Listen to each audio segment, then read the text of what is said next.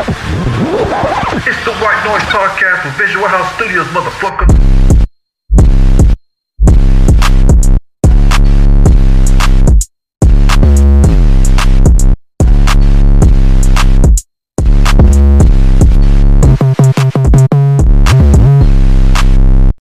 Oh gosh, yeah. So Fast and Furious, you liked it? We don't have to review it because I don't think none of us have seen it, right? Yeah. Nah, we go. I'm gonna review it on Law. Yeah, I have not seen. I think the last Fast and Furious I saw was honestly like Fast and Furious 3. To be honest, it got so much better after that. Hell no. Yeah, it did. Come on, baby. It peaked at 5. It peaked at 5. Yeah, that's what I hear. No, that's what I hear. No. It peaked at 5. So 5 was. Seven's the last one I hear. That's 7. 7 was its peak, and then after that, it was like, okay, look. 7. Man, I have a trouble. I have trouble telling the difference between these movies. Yeah, this point, I feel you. I totally feel you on that. I don't disagree. Because it's all the same characters now. But I love it. But I do know that like a lot, or at least from the trailer, like this Fast 10 looks a lot like Fast 5. I don't. Yeah. Because it's based off of Fast 5. Yeah. But all these other ones are based off of Fast 5. No, but this one like stems from Fast 5. Jason Momoa's character is directly affected by the ending of 5. He's the son of somebody from Fast 5. Correct. But they've done that already. Yeah, but you know, like, bro, it's like, yeah, you ain't lying, but I don't know. Nah, but John Cena is Vin Diesel's brother. Oh, see, and when the hell did John Cena pop up? Are you serious? I can't remember. Yeah, I didn't know that. What? Yeah, is Vin Diesel's brother? Yes. Well, not in real life. No, yeah, that's the one that I'll pitch. I'm like, what is that family? Dead. They brothers in wrestling, man. You know, they just wanted to wrestle each other. They Ring brothers. Ring brothers. Crazy. Well, and that's what I think both Vin and Dwayne have in their contracts that they can't lose. Well, or actually, it's in Dwayne's. But I think since Vin was like the head runner, he didn't want to lose. So that's why in Fast 5, when they fight, like even though Dwayne's like 2 feet taller than Vin, like none of them they're just like equalizing each other out, like or canceling each other out. It's a superhero Vin franchise. Diesel is Dominican who has a white brother, right? And a Mexican girlfriend. They have a kid and they have a black kid. Well, yeah. I don't know. But Dominicans are black, so they show the kid. Yeah, but Dominicans he's not are black. This is true. Vin Diesel is actually black. Vin Diesel but is black. black. I'm talking about his Black in pigments. real life. Wait, he's black in real life? Yeah, he's half black. Yes, he's black in real life. I He's did black. not know that. If you look at a younger picture, it's more polyethnic. Yeah, obvious he was when adopted. he's younger. He has But an yeah, he was afro and everything. Oh yeah. That's crazy. I'm talking Vin about like Diesel's his black. pigment between him and Michelle Rodriguez. I'm like, okay, y'all want to do that? I mean, yeah, he's bright skinned for sure. He's definitely brown. I guess Michelle Passing, Rodriguez if you wanna is say. a little toasty. Isn't he? He's like black and Italian or something like that. Yeah. Yo, I learned something today. I did not know he was black. It's okay. I only learned that like 5 years You know ago. what's so crazy? Not Like, putting respect on Groot. he made a whole short film on it, like back in the day in the 90s, talking about essentially what his live life experience was being acted, being polyethnic. Yeah, Right. That's crazy. Yeah, I gotta it's check cool. that out. Yeah. That's crazy. There's scenes It's a on whole like thing. YouTube and stuff. Whoa. And he doesn't deny his blackness at least. Or- That's what I'm like, okay, you cool. You cool. I never knew, I guess. I don't Yeah. know. But then again, like I don't be checking for Vin Diesel like that for me to like know facts. Oh, that's about my him. boy. That's my childhood right He's a there. legend, bro. Yeah. No, we know more Iron about Vin Giant. Diesel than you. Apparently. Shoot, man. Y'all going to the VD club tonight? VD. Vin Diesel.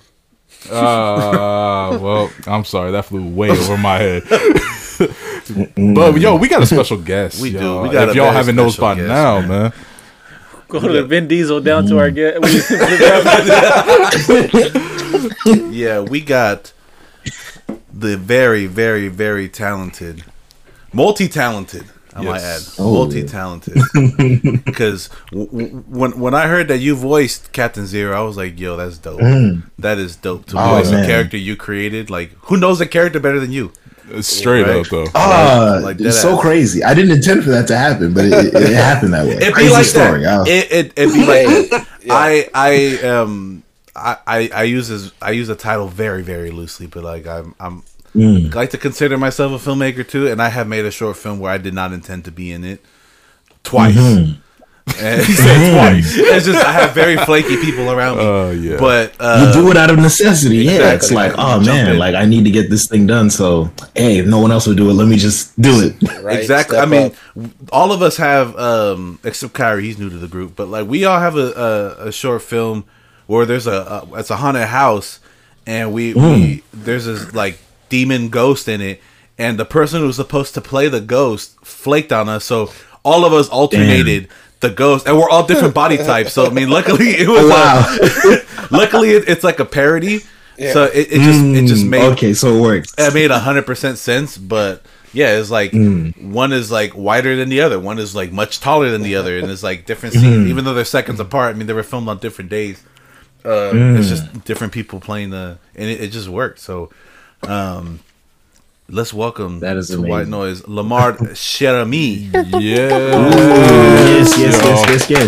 Thank you guys. Thank you for having me. Of course. Let's do this. You know, before we dive in, I want to talk about my week last week, if that's all right. Okay. Talk about it. Go ahead. So I went on a little vacation. You know, never mind. Don't talk about it. Man, I'm playing, dog. I took my little one over to Disneyland, you know, go have some fun. You know what I'm saying? And anybody who knows me, I'm a pretty big Disney fan. You're a Disney adult. I'm definitely not a Disney adult. No, I'm I not. was about to say. Nope. Wait, why is that an insult? Like genuinely. Disney adult entered the chat? No. Why is that? A Disney adult is being don't like let him lie to you. It's being like an anime kid. Where all you do is eat, breathe, like you don't shower, you just like, oh my god, fucking, you know, feel like so now you're supposed to have a career and like it's just like sustainable life. It's your personality. Yeah, it's your whole personality. All your money goes to Disney products. It's not. No. I have zero issue telling you when Disney fucks up and when they drop some garbage. Versus a Disney adult will never. Ever. Oh, they'll defend that to the core. Yeah. Okay. For sure. I will tell you when something they drop or a ride opens and that shit is whack. I will tell you that. Okay. But I do enjoy it. I mean, me and my girl used to go to Disney every other month. We had annual passes for years. Yeah. Right? Oh, wow.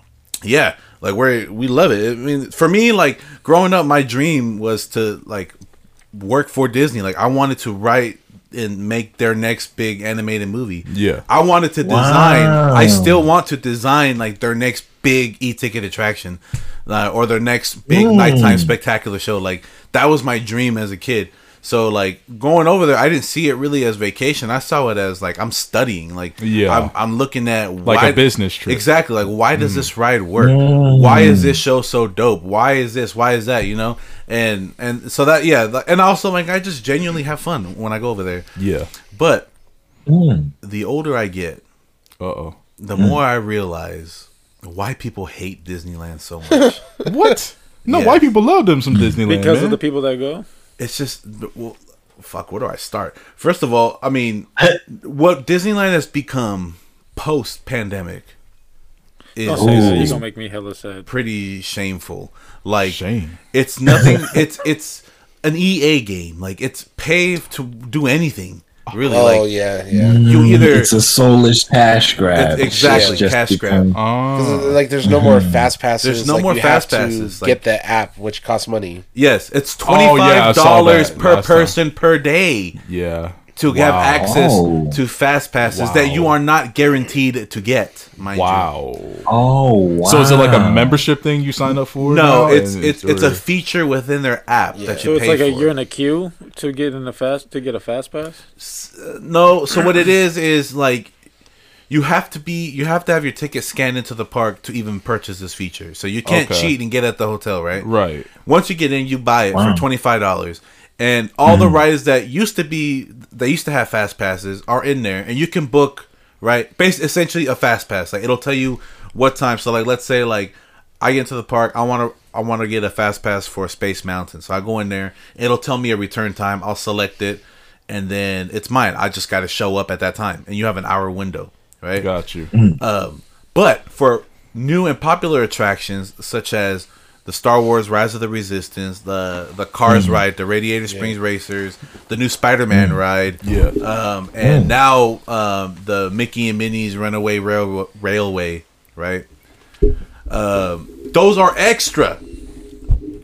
So that's another. If it's a busy day, because there's tiers, right? If it's a busy day, that's another $20-$25 for that one ride, and you need it. And I didn't buy that shit. But I mean, like, otherwise you're not getting on. Oh, if you want to get on with a wait that's under an hour, you need it. You need it. So like when Rise of the Resistance first opened, I went for the first time. I bought it because I'm like, I'm not sitting here for 3 hours. Yeah. Right? And I didn't. It was like a 20-30 minute wait. So very worth it. I feel it. It was $18, but it was worth it. But I never did it again. I knew I wasn't going to. If I wanted to ride that ride, I was just going to wait in line. Yeah. Which I did. I waited. It was a 70-minute wait. I waited for That's that. That's not bitch. that bad. Oh. It's not considering that the ride itself is a 20 to 30 minute experience. Like, oh wow! It's two so different it's a ride ride show. Yeah, it's two different ride vehicles you have to board. That's dope, actually. You know, you without spoiling it. I mean, like, you know, there's just ton of different elements that makes it worth that wait. You know, I will say that the Imagineers, they do a pretty good job of like making the line entertaining. Yeah. You know, like Indiana Jones, I waited in that line too. It was like a 50-minute wait, but I like waiting in that line because all the Easter eggs, and it's just you really feel like you're in an ancient temple, you know, and like there's danger all around you. The sound effects, like it's super dope. Yeah, and Indiana Jones is king. I love me some Indiana Jones. I feel it. You know, so like I'm just such a big fan. Like I'll wait and I feel so immersed, right? But so that's reason number one. It's just a cash grab. You know, and that Genie Pass, the Lightning Lane, it doesn't work when it's that busy. Because what ends up happening is all the time slots get booked up. Next thing I know, it's 11 o'clock in the morning, and I'm like, all right, I'm trying to go ride Splash Mountain. Splash Mountain's booking for 4:30 in the afternoon, so that's a 5-hour like time where I can't do shit. Dang. And if I book that time, I have to wait 2 hours before I could book something else. Yeah. Oh wow. Damn. So you can't do like you can't just fast pass your whole day. No, you can if it's slower. It works better for days that's not so busy because it's either 2 hours or when your time comes. So like, let's say at 11 o'clock, I'm booking for 12 o'clock, right? Right. At 12 o'clock, I can book something else. If I'm booking for 3 o'clock, at 1 o'clock, I can book something else. Makes sense? Yeah. Yeah. So there's that. I mean, and then inflation has just made all the food, everything just go way up. I would imagine. Oh man. Turkey legs are now $30, huh? Nah, them hoes like $13. Oh Man, shoot! I need one. Wait, so they didn't have all the? I buy that shit every time. My dad does too. They He's didn't like, have give me all them the turkey e shit legs. before the pandemic. Oh, the what? No. Oh, they were going that way, but no, it wasn't like how it is now. No, the last thing they did was they came up with something called Max Pass, and that was $10 a day per person. And if you had an annual pass like I did, it came included, Oh, so it was worth it. yeah. And it was dope because it eliminated. There was still free fast pass, mind you. Yeah. Right, but it was harder to get a decent time if you didn't buy it because people could book from their phones. That was the whole gimmick behind it. Photos come included, all your ride photos come included. And I think that makes sense. Yeah, you're already paying that extra, and, so yeah. and you have the ability to book whatever, right? Right. And I loved it. It worked well. I loved it. Then they got rid of it, and then had to make all the money back from being closed for 2 years, right? And yeah, so there's that. I mean, and people smell like shit. It's well, it's hot. You know. It's hot. You got these big ass motherfuckers walking around. You know they tired at the end of the day. They just go to bed and wake up at 6 o'clock the next morning and do it all over again. That's crazy, bro. I was walking behind this family, man. Bro, it was truffle butter galore, bro. Oh, shit was come nasty. on. Stop. It was so nasty. Bro, come on, man. You ain't got to take that. And a lot of these lines are like, you got to get really compact. I So know. you just sniffing everybody. It's fucking nasty. They didn't have like the spray fans on or nothing like that, man. They do. It's like the Wasn't ride it- is it was outdoors. Cool. Yeah. Yeah. Wasn't it cold? It was cold, yeah. Oh, okay, cool. Yeah, it was. It wasn't cold sunny? when I went. It was the first day, but then That sounds hella depressing. All I got gotta kinda okay, like my family and I we're gonna go like the first week of July to LA. If we do go to Disneyland, Don't. What's a That- if we get do? that. No, I'm telling you, don't. It's no, not gonna be worth it. no. Come on, man, It's not gonna be my don't. choice. If they want to, all right, whatever. Like if I do go, if a strong if. What is one ride that outside of Space Mountain that I have to check out? Rise of the Resistance. I knew you was gonna say that, and I was hoping you were gonna say that.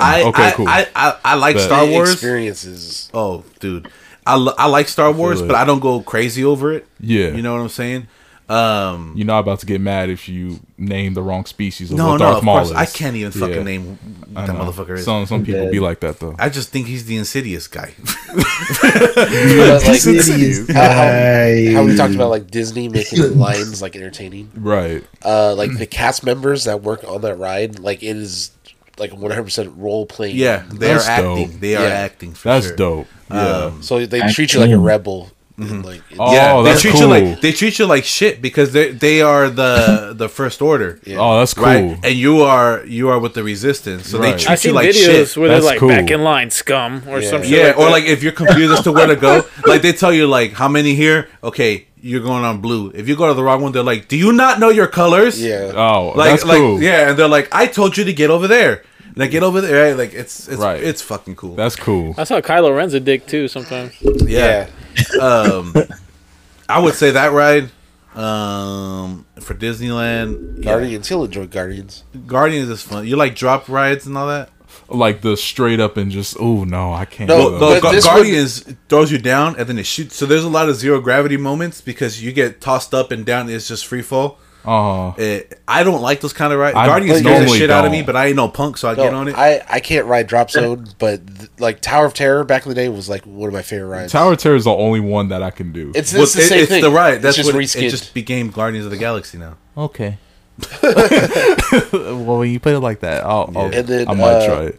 I need me Radiator a Springs. You got to go. Radiator Springs races is fire. Okay, that's got to be like the first ride you got to like. Damn, I'm trying to ride that Incredibles ride. The Incredicoaster is sick. Dude. Yeah, but you can get. They used to be California Screaming, right? Yeah. That was my favorite ride on the whole park. Yeah. So those are reasons. Also, I'm aging like milk. Let's be honest. Man. Like I used to be able to do these parks. I used to get up at 6 a.m, stay till they close at midnight, and get up and do it all over again. Right, Dang. bro. The last day, my ankles were in excruciating pain. Yeah, bro, I could not even have fun. Because let's be real, you're probably realistically walking conservatively 10 miles a day. Bro, conservatively, so much. Yeah, so I mean, it's also part of it is when you were younger. Yeah, you're younger, but you're also running on different type of adrenaline that just carries you out throughout the day. And now you got a kid, and you got to worry about her adrenaline. Yeah.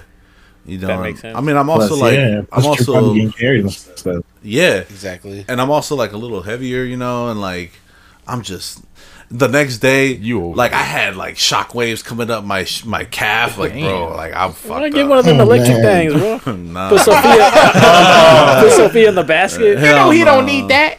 Like, hell no. His leg is just hanging out. No, man. Like wrong, Isaac.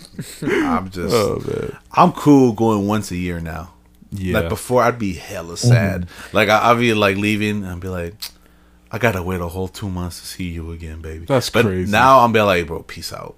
It's like I'll see y'all when I see you. What's the fastest way back to the hotel? So the app Fast Pass isn't worth it on a busy day. On a busy ass day. Now, if you're gonna be there when the park opens, if you're there at rope drop, it could be worth it because sounds like it's more worth it for if it's like your first time going rather than if you go. And that's why I go for 3 days because the first day I'm go right. Let's knock out as much as we can. The second day I go to California Adventure.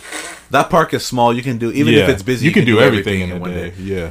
And the third day I go back to Disneyland and I'm chilling because it's just like whatever I didn't get to go on, I'm gonna prioritize that. Right. I'm gonna go shopping, I'm gonna go eat, you know, I'm gonna do all them things, all the characters. I'll do that the last day. Right. You know. It's just craft book film. Yeah. You know, and I'm just like, bro, I'm tired. I'm still tired, bro. I've been back for 2 days. You'll never be seeing those celebrities there? I saw Jessica Alba once there. Crazy. Yeah. I was there at the same time as 2 of the Kardashians one time. I didn't see them bitches, but I was there. You know, they was in the tunnels underground. Yeah, you're right. They were in the fucking tunnels underground. No, I only knew they were there because the cast members were walking. No, I seen it on Instagram. Like when you told me about that. Yeah, I seen it on Instagram. Like, oh, what the fuck, they were there? Yeah. But no, I don't care, bro. They're over there in the fucking Radiator Springs cars, right? It's not my fault, Courtney's over there. It actually happens more often than you think. Oh yeah, it does. Like, yeah. It just depends on the celebrity, how secretive they want to be. Yeah. You know?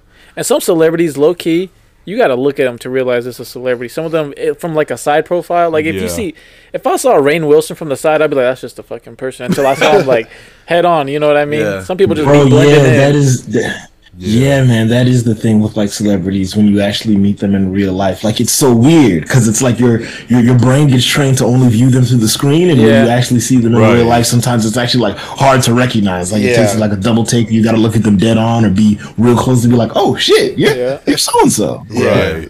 Yeah. They call it like Starshock or Starstruck. But I'd be like not shy. I don't like to approach celebrities. You don't want to be like, that guy. You feel like everyone bothers them. They're always being bothered. Yeah, and they're on vacation. Like, I'm not trying to be another weirdo. Facts. Yeah, it's like they're trying to be a person. Like I don't want to be that guy. I don't want to be that person. That's like, oh my god. They're literally trying to have a good time with their kids. Like exactly. Like I didn't go up to Jessica Alba. Like she surprisingly had no security. Like it was her and her kid.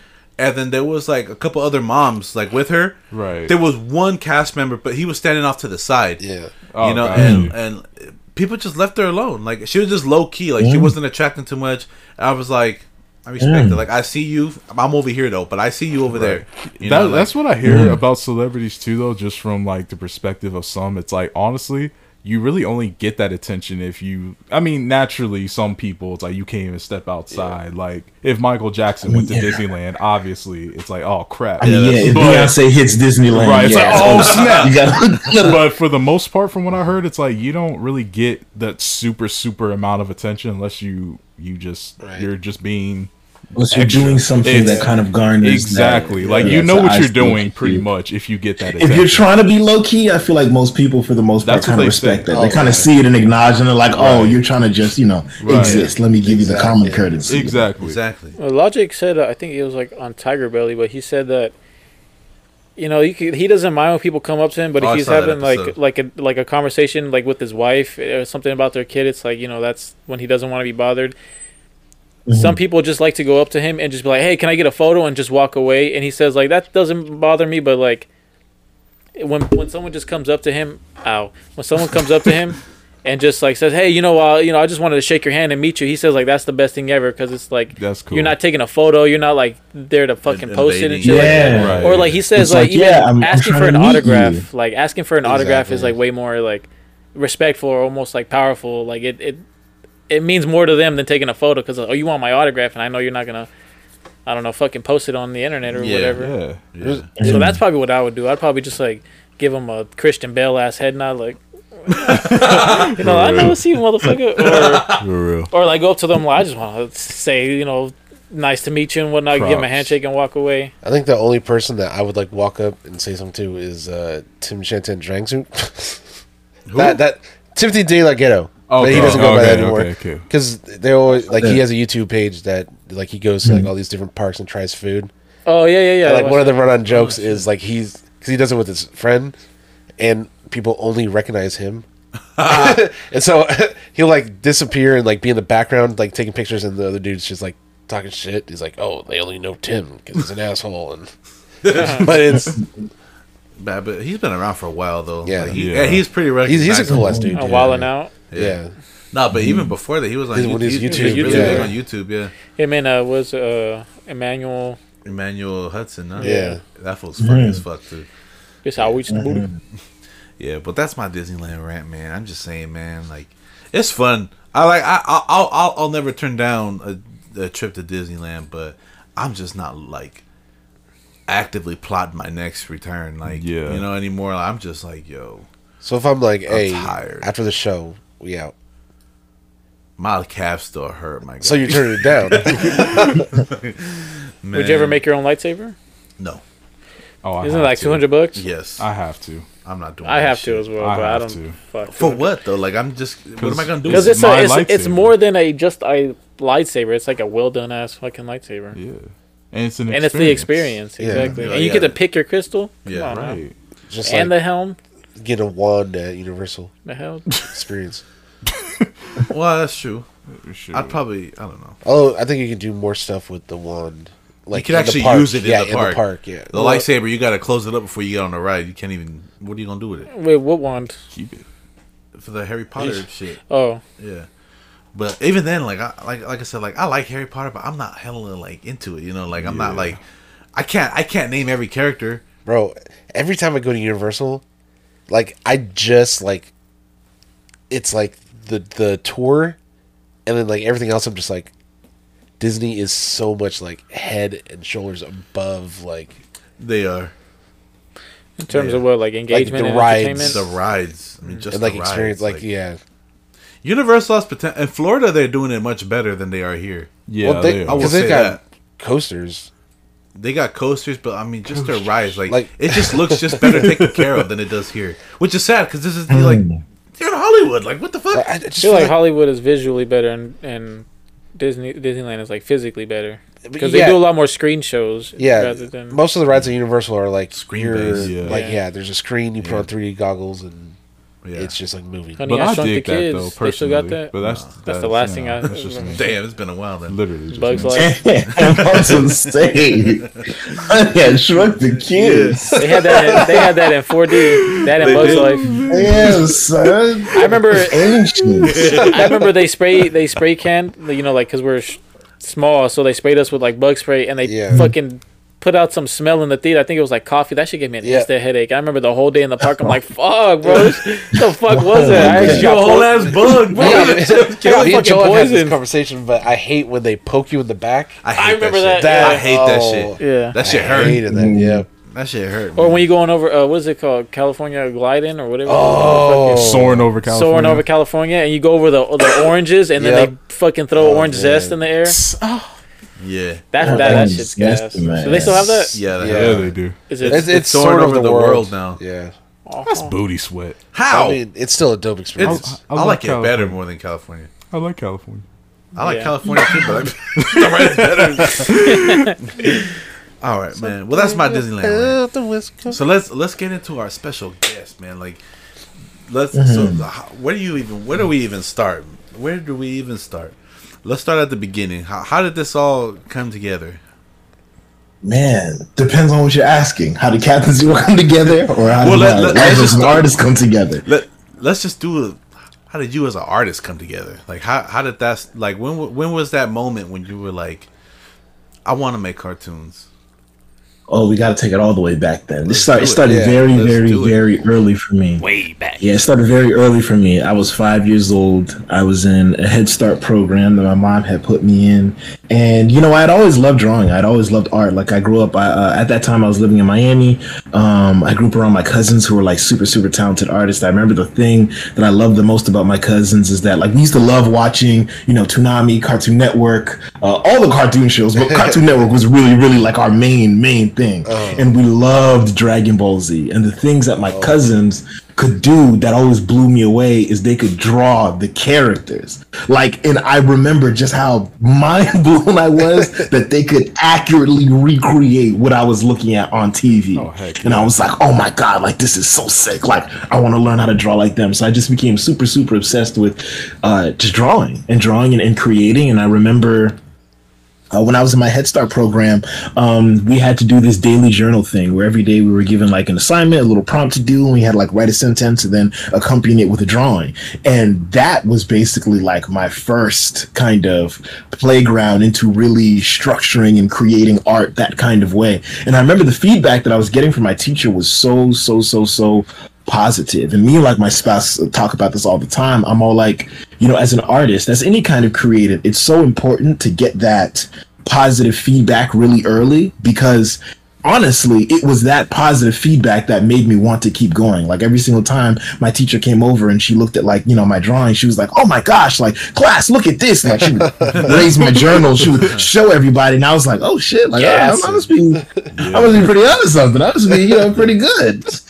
You know, so like, yeah, like she was gassing me. Like she really made me feel like, yo, like your stuff is really, really good. So that really put the battery in my back to just want to continue. And from there, it just continued to just grow and blossom. I remember in middle school and even early elementary school, like I would use drawing as kind of like a like an icebreaker. Like whenever I went to like a new school or I would meet people, I would just kind of like just take out like a pen and paper and I would just start drawing. And then people would inevitably just start like looking over my shoulder and be like, "Oh, what are you drawing? Oh my gosh, is that Batman? Oh my gosh, is that like Superman?" And then like that's how I would make friends and how people would get to know me and stuff.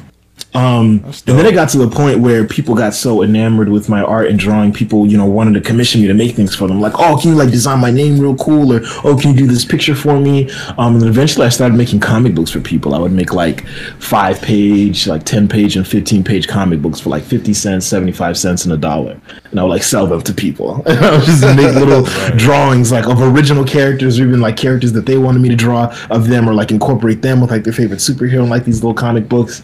And yeah, it just kept going and going and going and going. And then I probably hit like a what can you call this? Like there's this moment in every single artist's life where when you're young, everyone tells you as an artist, like, "Oh my God, that's amazing. Like, keep going. You can do whatever you want." And then you get to like teenage, adolescent years, then most of the people around you, especially the adults, start going, "Okay, like that was cool when you were a kid, but like now it's time to get practical. Now it's time to get serious." And I kind of hit that phase in my early, hit that phase in my early adolescence, and I was legitimately contemplating on whether or not I would be able to make art like a full-time career. At that point in time, it didn't really seem sustainable or viable. It really just kind of seemed like a pipe dream, but it was something that I knew I really, really wanted. At the time, man, I was watching any and all superhero media. The first movie I ever saw in theaters was Spider-Man 2. Phenomenal film. Changed my life. Classic.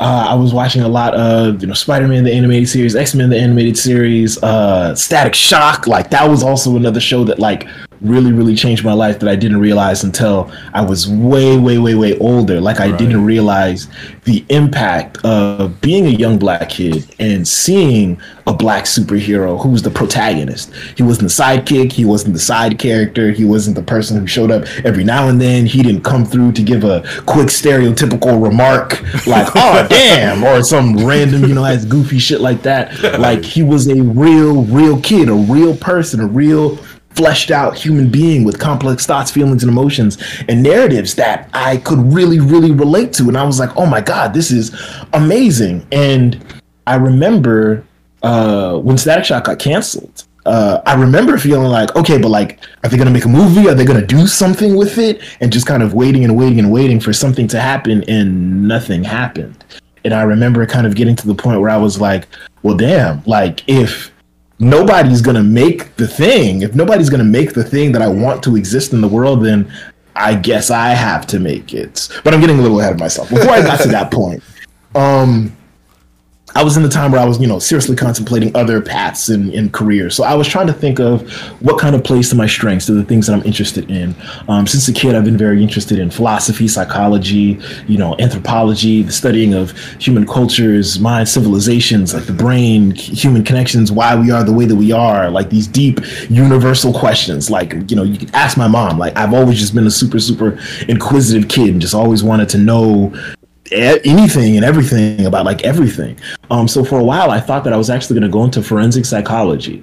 This was around the time I was like a junior in high school. I was like, I think I'm going to be a forensic psychologist. And then towards like my senior year, I was like, that's stupid. I don't think I want to do that. I think, no, I really do want to double down on art. Because the other thing that I also realized about myself at that point in time is I realized I did not have what it takes to be a good employee. Like I realized like my attention span, the way that I like to work, my creative processes, like I am just not the kind of person that can wear a uniform, be told to, you know, follow specific orders or do things in a certain way that doesn't make sense or aren't the most efficient. Like everything about what it meant to be a worker, I just didn't mesh with at all. And I was like, it's going to be very difficult for me to get employment trying to work for someone else. So let me try to see if I can figure out how I can create a path or an avenue for me to be able to work for myself. then this is before that. Man, I'm skipping all over the place. When I was like 12, I started taking up animating, and I started, making my own little animations. And then when I was like 13, I started uploading those animations to YouTube and stuff like that. I stopped that junior year when I was contemplating a different career path. But then my senior year, I kind of picked it back up again and decided when I was picking out my electives, I took on this TV developing course. On how to make TV and television and stuff like that for broadcast television. And that was really, really interesting to me, learning all the little details about how to make broadcast television. And then that kind of really, reignited the spark in me for so there is a pathway for me to, get paid and be a creative. And at that time, during my senior year, this is the time where, you got to apply for colleges and all this kind of stuff. And I knew at that point in time, I was like, okay, I'm going to make the commitment to do something with art. I've been making animations for a really long time, and then that's when it kind of all really clicked to me that I didn't realize that basically everything up until that point, I was kind of already a filmmaker. I just didn't realize it. When I was making my little comic books and I was putting together all of the dialogue for the comic book characters, I'm writing dialogue. As I'm drawing all of these little scenes of what's happening from this scene to this scene, it's I'm creating storyboards. I didn't know I was doing all of the aspects of what filmmaking is, just in my own, little way. And then eventually I kind of came to the conclusion of oh, film, that's what it is. I want to do film. I want to, work in film. I want to do film and television. And again, kind of going back to the old love of cartoons and superheroes, I was man, I remember being 5 years old and watching Spider-Man, the animated series, and telling to myself, I want to have a superhero on TV. So I was I'm going to go back to that. I'm going to go back to that original dream. I remember at that time I was reading this, book by Pablo Picasso, where he essentially talks about a lot of his philosophy, essentially, you could say, behind Cubism has to do with the fact that he is trying to get back to art at its earliest and most simplistic stage, when art is its most free. And I was that idea really, really resonated with me. Getting back to the basics, when art was pure. Back when the focus wasn't about money or what I could do or anything, when it was just purely for, I have this great, amazing idea and I just want to express that. And I felt all of those feelings when I started to feel the calling to be a filmmaker. So I literally only applied for one college, which was Full Sail University. And I only applied to that college because I found out that was the only college that I could go to where I didn't have to take the SAT or ACT, because I was just vehemently against the idea of believing that a standardized test could actually accurately equate how intelligent I was. As you can tell, there's a theme here. I'm very anti a lot of things. No, that's all good, man. I feel it though. And I was just nah, it's bullshit. I don't want to take no stupid test. So I was I'm just going to find a college where I'm going to be able to further develop my skills, and learn all the things that I need to and not have to do that shit. So I literally only applied to one college. I got in, I got a scholarship, and that first year, I was basically able to go to college for free. Also at this time, I was working for Channel Frederator. I had just gotten, so at this point in time, my YouTube channel had been doing pretty good. And at that time, I'd made this whole original Pivot Spider-Man series. Pivot is the software that you could use to make these little stick animations. And I had basically created this whole little series of this Spider-Man stick animation series. And they were all, based off of Spider-Man characters, obviously, but they were all original storylines because Spider-Man, is one of my, favorite characters. And I'd gotten a lot of notoriety off of YouTube, and I had been able to catch the attention of Channel Frederator. At that time, they were working on creating this new YouTube division where they were looking for other animators to kind of bring on and kind of use as brand ambassadors to kind of get more people to come on over to Channel Frederator. So they noticed my stuff. They thought it was really good. They gave me a signing bonus. And with that money, I pretty much used that in my scholarship to go to college, and I basically just paid out of pocket. And the rest I got paid off with the scholarship that I got to go to college. And then I got my bachelor's degree in film. And then after that, I took a year off, and then I went and I got my master's. But during my bachelor's degree, the first 3 months of my bachelor's degree is when I conceptualized my magnum opus, which is Captain Zero. Yeah. Hey, shout out, man. I have not met another person who majored in film besides me since I left college. Oh, wow. Oh, wow. Well, yeah. We family. Here I am. Family. Man, that's so dope. I mean, seriously, because I mean, you know, like you mentioned, like all these inspirations about, you know, where you draw, like, oh my goodness, this superhero's so dope, that superhero's so dope, Static Shock, Spider-Man, all this stuff, you know, and you know, when we first came across you, you know, Captain Zero, like you mentioned, you know, that's your baby, you know, like you can just tell like how much love you put into that character. It's so dope, you know, and yet there's like a interesting twist. We were kind of talking off camera about it, you know, Josh and I, like, you know, you have this certain very unique concept that you don't really see in a lot of superheroes, man. So like, you know, yeah, walk us through Captain Zero. Like, how did you come up with like the idea, the concept of this dude? Because it's very unique. It's very different in a totally dope way. Oh, thank you. Man, the conceptualization of Captain Zero is a very interesting one. So this was 3 months into me being at college. At the time, I had like this best friend, and we had a really bad falling out. And I was basically like, you know, doing the adulting thing for the first time, like alone. Like I was away from home at that time. I like lived in Port St. Lucie, Florida for like most of my life. I was now in Orlando, Florida. I was with my sister. Me and my sister were living together for those first couple of months. But it was really hard. It was like a really big adjustment. There were so many things being thrown my way. It felt like a lot to juggle, and my mental health was deteriorating bad, like very badly. When I was 17, I was diagnosed with major depressive disorder.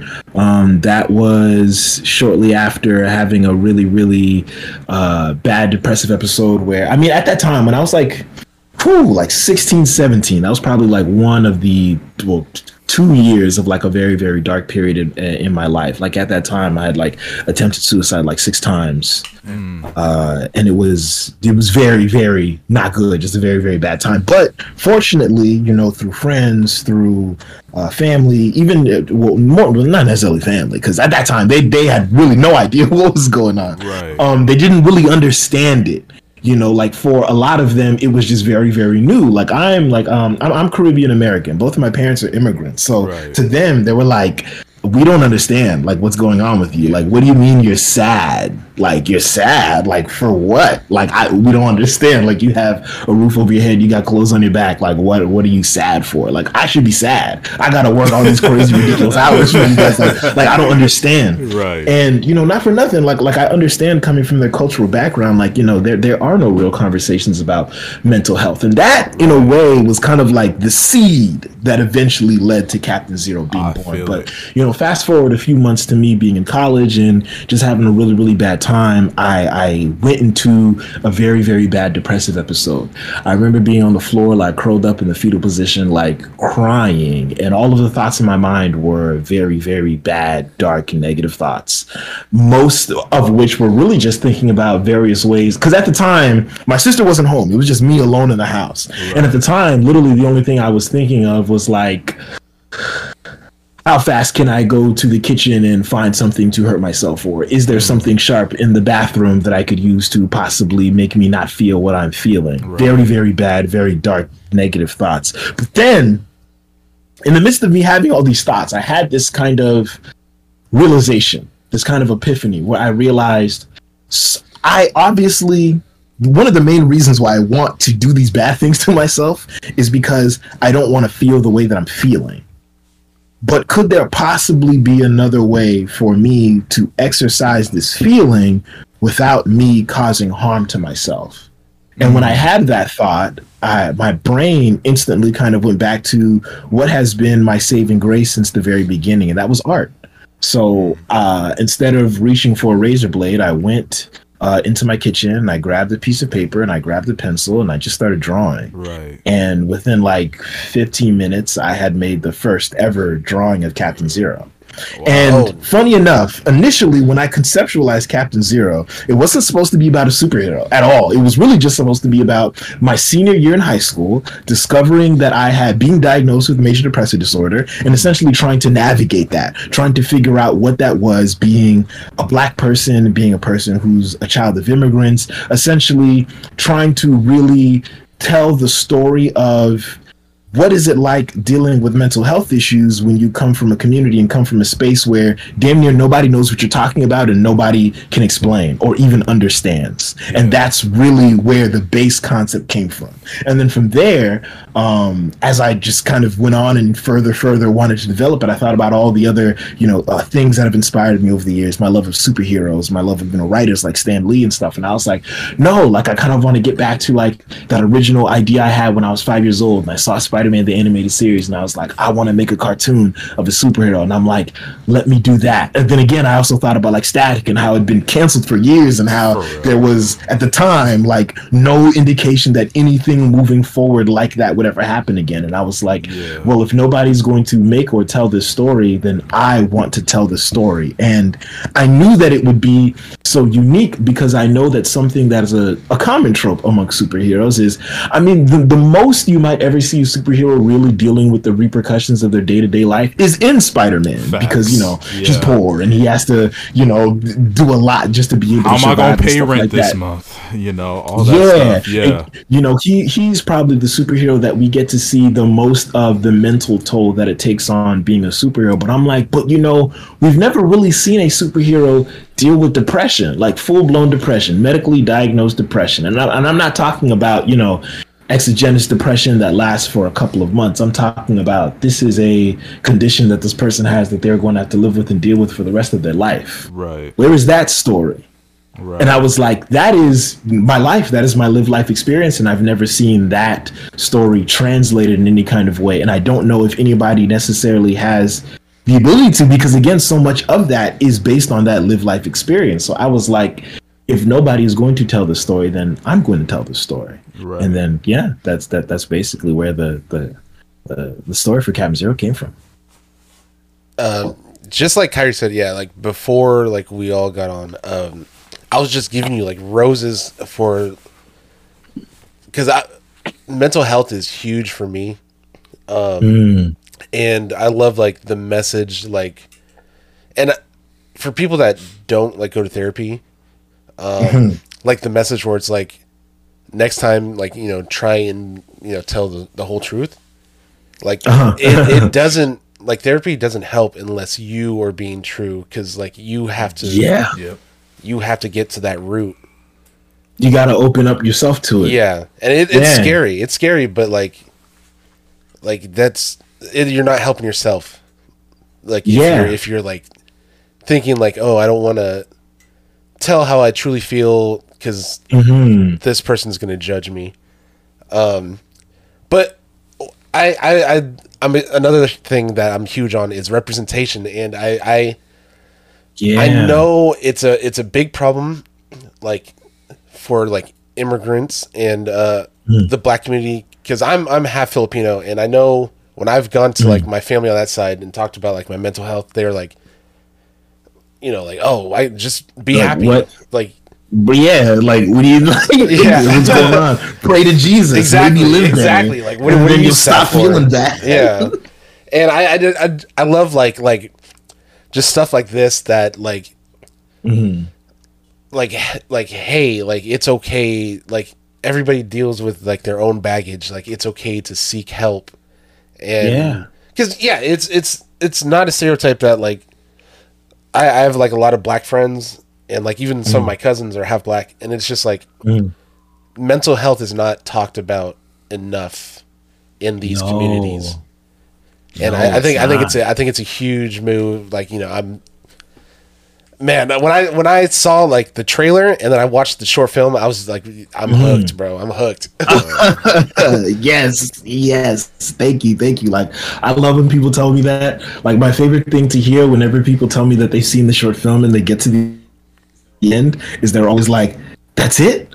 Like, I want more, and I'm like, yes, that's the exact feeling that I want you to have. Like, I want you to feel like, where's the rest? Where's the more? Where is this in long form? And I'm like, yes, get on all your social media platforms and be like, I want more long form Captain Zero. So, when we're having these conversations with these networks and stuff, people can see that there's an audience that want this story. Like, I know, like, every single time I get the opportunity to speak to someone about Captain Zero, the show, its premise, its message, the response is always the same. It's always a resounding, like, I need this right now. Yeah. Like, I want to see this. Like, this idea is amazing. And it's so beautiful, one, first and foremost, as an artist, to know that the messages and the themes and ideas you put into your art are being conveyed, that people are understanding that. But also, moreover, it's just such a beautiful thing to see how this show touches and resonates with people, that people feel seen, that they're like, I relate to that. I can, I've experienced that. And that's for me, the most beautiful transcending thing about art is that the more specific you make it, the more you find how all of these live life experiences that we have as humans is so universal. Like, everybody might not be able to specifically relate to the fact that Xerxes is a dark-skinned black child of immigrants. Like, that's a very specific live life experience. Yeah, but you can relate to being a teenager and being in your senior year of high school and being confused as to what you are supposed to be doing with your life. Exactly. Or the fact that now you have to figure out what your future is. You can relate to the fact of, dealing with mental health issues and not necessarily knowing where to turn, or not necessarily knowing how to express these kinds of things, or being fearful of being judged if you truly do open up. Like, these are all things that are universal messages that people connect with. And it always, always, always makes me so happy whenever I see people connecting with it in that way. And I'm like, yes, like, I know that this is a story that needs to get out there, it needs to get told. And what's so beautiful is the more and more progress that we've made on the show, the more and more people we've been able to show, the actors we've been able to get on and attach and bring on. Like, it's been so beautiful seeing all these other people also see the value in Captain Zero. Right.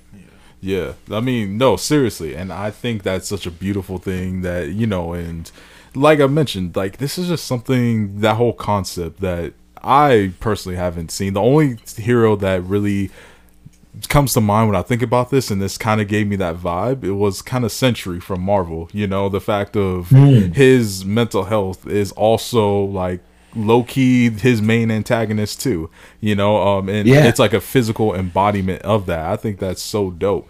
I mean, and but also, because it's like, I'm sorry. No, go ahead.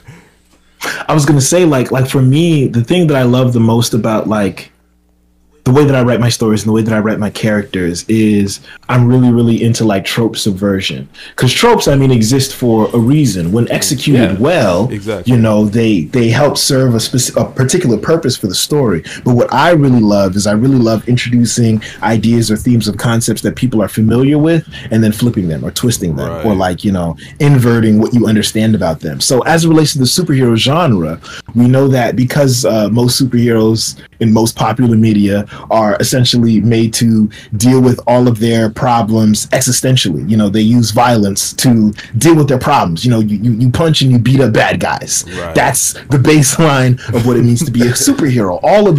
Most of your problems as a superhero are external.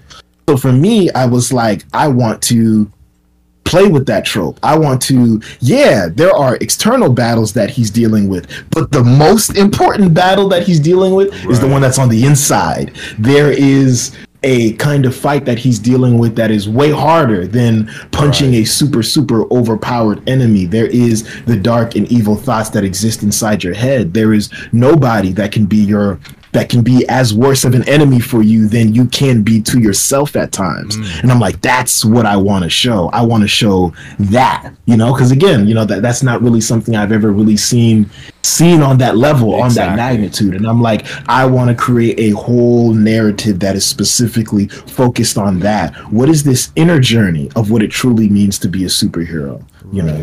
And and with that too, man, like, you know, like you said, just to see it on that level is just something I personally haven't seen. And like Josh said, I'm super excited to see once this thing completely gets just thrown in our faces and just gets like it's full. Like, man, I want a movie. Can you make a movie, dog? I mean, come on, man. Like, come on, man. Where is that? Like, don't play with my emotions like this, man. This concept is so dope. And with that, you know, it's popular nowadays, you know, the whole superhero team and like superhero universes and all that such, right?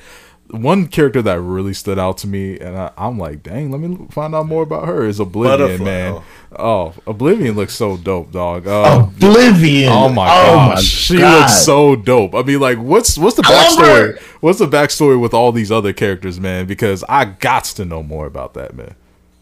Oh man, so many, like, I believe one of the keys to writing well is, you know, you got to write what you know. You gotta write what you know. So many of my supporting characters that exist in Captain Zero are based off of real life people that I really know, or real life experiences that I've really had. Right. So in all of these characters, you know, I try to show and display not only different aspects of me, but also, you know, aspects of other people that I've grown to like met. Like, I knew that with Captain Zero, there were, again, like going back to the thing of like tropes, there were certain things that I wanted to be there or present and find interesting ways to subvert them, like something that exists inside of Captain Zero. So like Captain Zero, he's technically part of literally he's a part of a superhero team. Right. Like, it's not just him, it's him and Butterfly Girl. Like, they're a team, they are a duo. Right. And the thing that I really like about Butterfly Girl is that, you know, they're best friends obviously in real life, but Butterfly Girl, despite the fact that she has no superpowers, she is actually the superior superhero.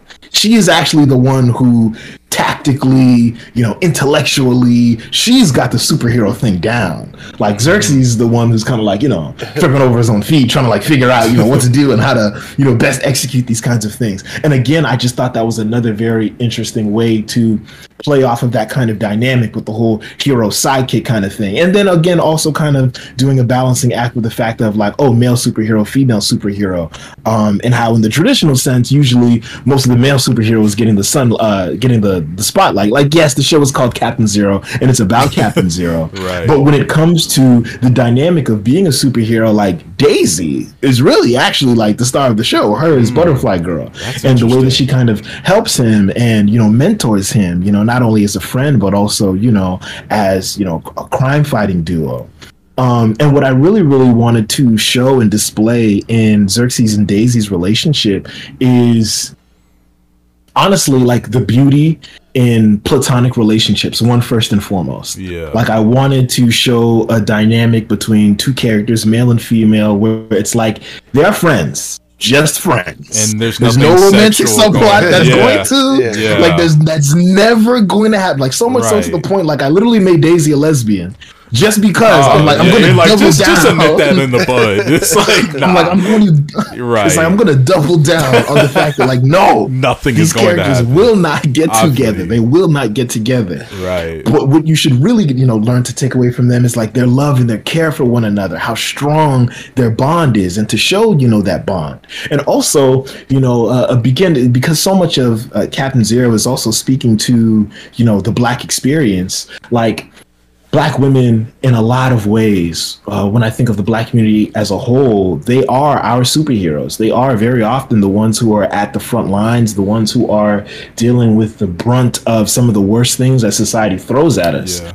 And oftentimes for better and for worse. And I'm like, I really want to create a character that, you know, pays homage to that shows that for all of the great things that it can be. And also having honest conversations about how hard that can be, about how there's conversations that are had between Xerxes and Daisy, where Daisy is like, you know, like, I'm tired of being the strong friend. I'm tired of having to be the person that's always having to pick you up and you kind of just doing whatever.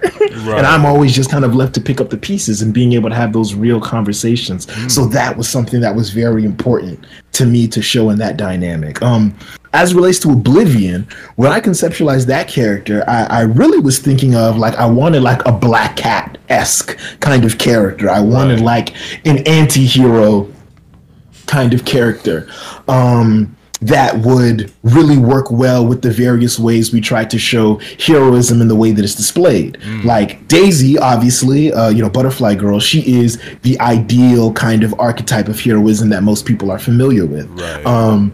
Xerxes, Captain Zero, kind of exists as like this newer kind of archetype of what it means to be a hero. The kind of unseasoned, untrained, still kind of trying to figure it out, but also at the same time is forming his own individual opinions and thoughts and feelings about what it actually truly means to be a hero. And then having Oblivion kind of exist as like this other kind of archetype, this like anti-hero, this person who, for the most part, has a lot of, selfish, self-serving interests, but eventually kind of gets to the point where they realize the greater good and how that's ultimately beneficial, and having a character like that, but then introducing them as being like, no, this is like a super like badass person who you do not want to cross steps with. Also again, like something that I did with intention when creating Captain Zero is I wanted to make a show where I could show the variety of blackness. I feel like very often in a lot of media,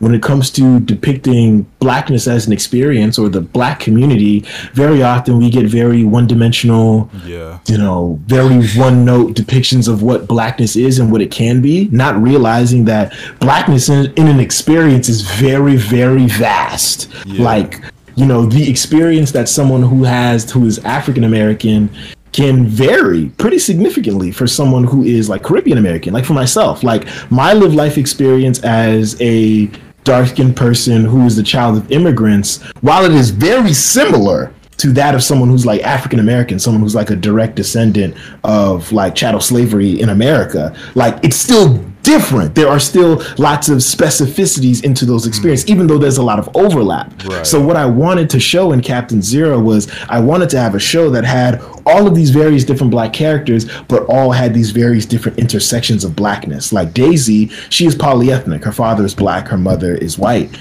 Xerxes, he's black, he's dark skinned, but he's the child of immigrants. Oblivion, she's Cuban, but she's also trans. She's a dark-skinned black trans woman. So it's like in all of these experiences, you have male, you have a lesbian polyethnic woman, you have a dark-skinned child of immigrants, you have another dark-skinned trans woman. It's like all of these are black experiences, but all of these are different and specific. And I want to show all of these in all of the ways and how they are similar, but also in all of the ways and how they are different and distinct and unique, and to show people in a real visceral way that like, hey, blackness is not monolithic. Like if you think you know everything there is to know about blackness or black people, I promise you don't. Right. I promise you really only ever really scratched the surface. Right. And I really wanted to create something that would give a more in-depth, full understanding of what it means to be black, because even that, like I could spend, and I quite literally will, like I could literally spend my entire life only telling black stories, and I wouldn't even get like a quarter of the way exactly of showing just how diverse all of these experiences, all of these live life experiences are. Exactly. And it's like that's also another thing I wanted to show and create with intention. Absolutely. And that's like the biggest problem that I have with like television or film, specifically I think television, when it comes to telling those stories of black people and brown people and everything else in between, is like I feel like Hollywood has this just one view or one story that they're trying to tell, where it's like, and me speaking from, I'm a Latino man myself, right? I'm also the son of an immigrant, right? Where I put on shows like, I can't even think of an example right now, but like, where everybody has like a very exaggerated accent. Yes. Oh God. And of course you have your stereotypical, just they pick the loudest stereotypes to put on TV and call that representation, when you have shows like, let's take it back to probably the greatest Latino show that will ever live, the George Lopez show. It was like, that was such a realistic depiction of what just a regular ass Latino family is. Yeah. No ridiculous stereotypes, you know, none of that. You know, and I think the show that came closest to it, what's it called? This Fool or something like that. You know what I'm talking about? This Fool. That show was great to me because again, it didn't really try to sell us the stereotypical, you know, dim-witted or alcoholic, whatever, you know, Mexican family. And with This Fool, it was actually, the character was kind of a weenie. He lives in LA, you know, among cholos and shit. And he gets fucked with a lot because he dresses like a cholo, but he definitely isn't one. And he's just himself, you know, and he deals with, you know, mental stuff and all that as well. And he gets himself involved. And I relate a lot to that character because of just people that I've grown up around where I feel like him. Like I have the look. But when it came down to, hey, we're going to go jump this fool, we're going to go do this, we're going to go do that, I just went for the ride because I felt like I had to. Not because I wanted to. So I think that's super great. Like, there's this show, what's it called? One Day at a Time or something like that. I can't stand that show. That show just threw same thing. I love Gabriel Iglesias, but his show is garbage. Is it called Mr. Iglesias or something like that? Yeah. Same thing. It's just stereotype after stereotype. I understand that, you know, he's the one who's putting it on. He's writing a lot of it, you know. But at the same time, it's just like you can see the network presence in that show. You can feel it. You know what I'm saying? You can feel the corporate mandate of it being like, oh, well, can you make it more Mexican? Like, what does that mean? Exactly. Right. Like, I've had the chance to talk to a lot of like various like black actors, like even the actors that I'm working with on the show for Captain Zero, and you know, having people, you know, talk about experiences about being in casting rooms and auditions and stuff like that, where like white producers are telling them after they've read lines of like, can you make it more black? Can you make it blacker? And it's like, what does that even mean? Yeah, exactly. Like, who are you to be the arbiter on what is or isn't black or how black something is? Like, this is so strange. Exactly. But we often find that in these big corporate studios and stuff like that, that's what the mandate is, which is why it was so important for me to conceptualize Captain Zero and get this short film out the way that I wanted to, because I knew that before I got to that level, before we get to the place where we're selling and putting out on platforms and all that stuff, you know, I wanted to make sure that as much of my original ideas and how I conceptualize these characters and everything to stand on its own, so people could see, no, this is the kind of story that I'm trying to tell, and I'm not going to deviate from that. Right. Yeah, like going back to like the George Lopez show, like just one of the things that made that show so great was how smart it was, where you were never questioning, is this a Latino show? Are they really Mexican? Like, no, obviously they were all brown, but like you said, like there was no, like, you didn't really feel the forcefulness of it going, be more Mexican, be more this, you know, like you didn't feel that. It was just like literally the show was almost making fun of those type of concepts, because a lot of the time you see like George Lopez being mad because his neighbor had like a statue of a guy with a sombrero, and like the whole episode would just be about like, why do you have that? Why is that representing us? Exactly. Yeah. Like that. Yeah. You know, and I think to tell kind of what like Isaac was saying, like to tell that part of it and like to make those kind of like comments awareness, like, but also make it funny and entertaining. It takes a certain level of almost genius, right? Like, especially in that time, people weren't even thinking like that. It was almost training people to think that way. And to connect it to you, like the villain in Captain Zero, like I think like it's super dope to see that it's literally, you know, his like depression and his inner demon has manifested itself, and you made it look cool and you made it look scary, and it draws the audience in with, and also like it makes them listen, it makes them think like, oh wow, you know, like you get the message, whereas like you could have easily taken like a different approach and made it, you know, almost seem like preachy, you know, in a way of like mental health. You know? That's also another thing. I was very conscious of to avoid, because it's like I know that just by its nature, it could be very, very easy to slip into that feeling. Like, I don't want to do the thing where I'm finger wagging at people or like trying to shame people. Like, you're not in therapy yet? Shame on you. Yeah. And it's like, no, that's not what this is for. Again, if anything, what I really want to do is because I realize the power of media. You know, media not only shapes, you know, how we feel about the world, but like how we understand it. So I'm like, if I can create a piece of media where I just show you a young Black boy who is dealing with mental health issues, going to therapy, that in itself is enough to make someone who has never considered that as an option before, to see Xerxes going through this, processing his unresolved trauma, you know, actually trying to get to the root of these problems and issues and actually see the way that he's trying to apply it in his life, to make someone just see that and go, hey, you know, I've never thought about doing that before. I've never considered doing that before.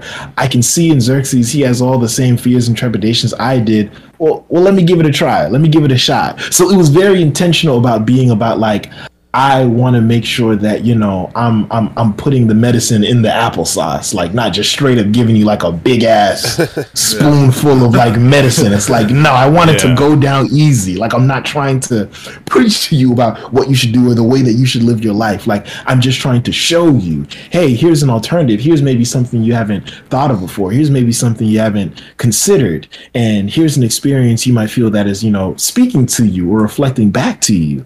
And here's an option of maybe how you might want to try to address that. Right. No, that's seriously so dope, man. I mean, and like I said, I'm super excited for it. I know once this thing is popping, it's gonna be, whew, goodness gracious. But I mean, also, like, you know, now that you're in your groove, you know, you know, thought out Captain Zero, you thought out the story, you know, thought of all these unique characters and all that such. Has it inspired you to create maybe other series or tap into, you know, other creations that you're like, oh, you know what? Nah, let's explore this. Let's explore that. You know, whether it's themes that we have or have not seen maybe in media before. Oh man, 100%. I mean, Captain Zero was really just like the tip of the iceberg. Like, I knew, again, from like a young age, when I realized that I would not make a good worker and that I would have to work for myself, I knew that ultimately the end goal, I knew that ultimately the end goal would be, you know, creating an animation studio where I could create all of my ideas, all of the ideas that I had about stories that didn't exist yet, cool stories that existed in my mind that I wanted to create. And you know, funny enough, during the writer strike that's currently happening right now, because we were actively in the process of pitching Captain Zero, and we got a lot of really, really great feedback from a lot of networks. Man, that's so frustrating. I'm sorry.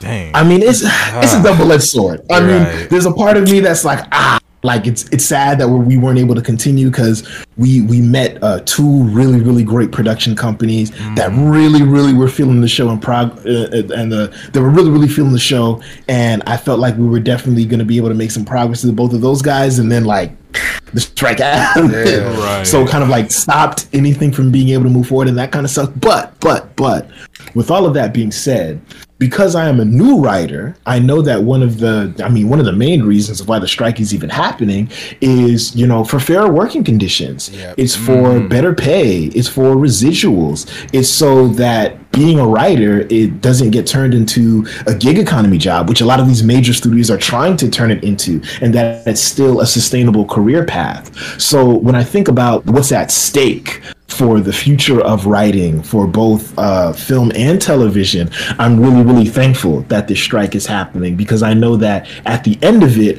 I will be way, way, way better off as a creator, writer, director, artist, producer, voice actor, because all of the protections that they are seeking to gain from this will ultimately, again, just better me for the future and all the things that I know that I'm gonna eventually go on to create. So it's a double-edged sword. As saddening as it can be, like, you know, my stuff is kind of on pause, I'm still very, very happy, very, very thankful, and very, very supportive to the WGA and the fight that they're on, and then hopefully SAG-AFTRA, and, you know, being able to, you know, get all of us creators, you know, the things that we need to actually be able to have a good, you know, sustainable career. Exactly. So, yeah. And a lot of that has to do with kind of like the streaming era, right? Because the people who work like on the streaming side get paid significantly less. Oh my god, and that's ridiculous. Which is interesting because those are watched like so much more. Streaming is just so the most watched. Booming right now. You'd think it'd be the opposite, right?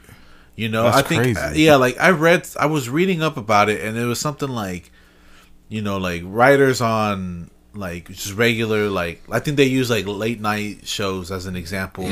We're making like I think the budget for that was like 480 something million.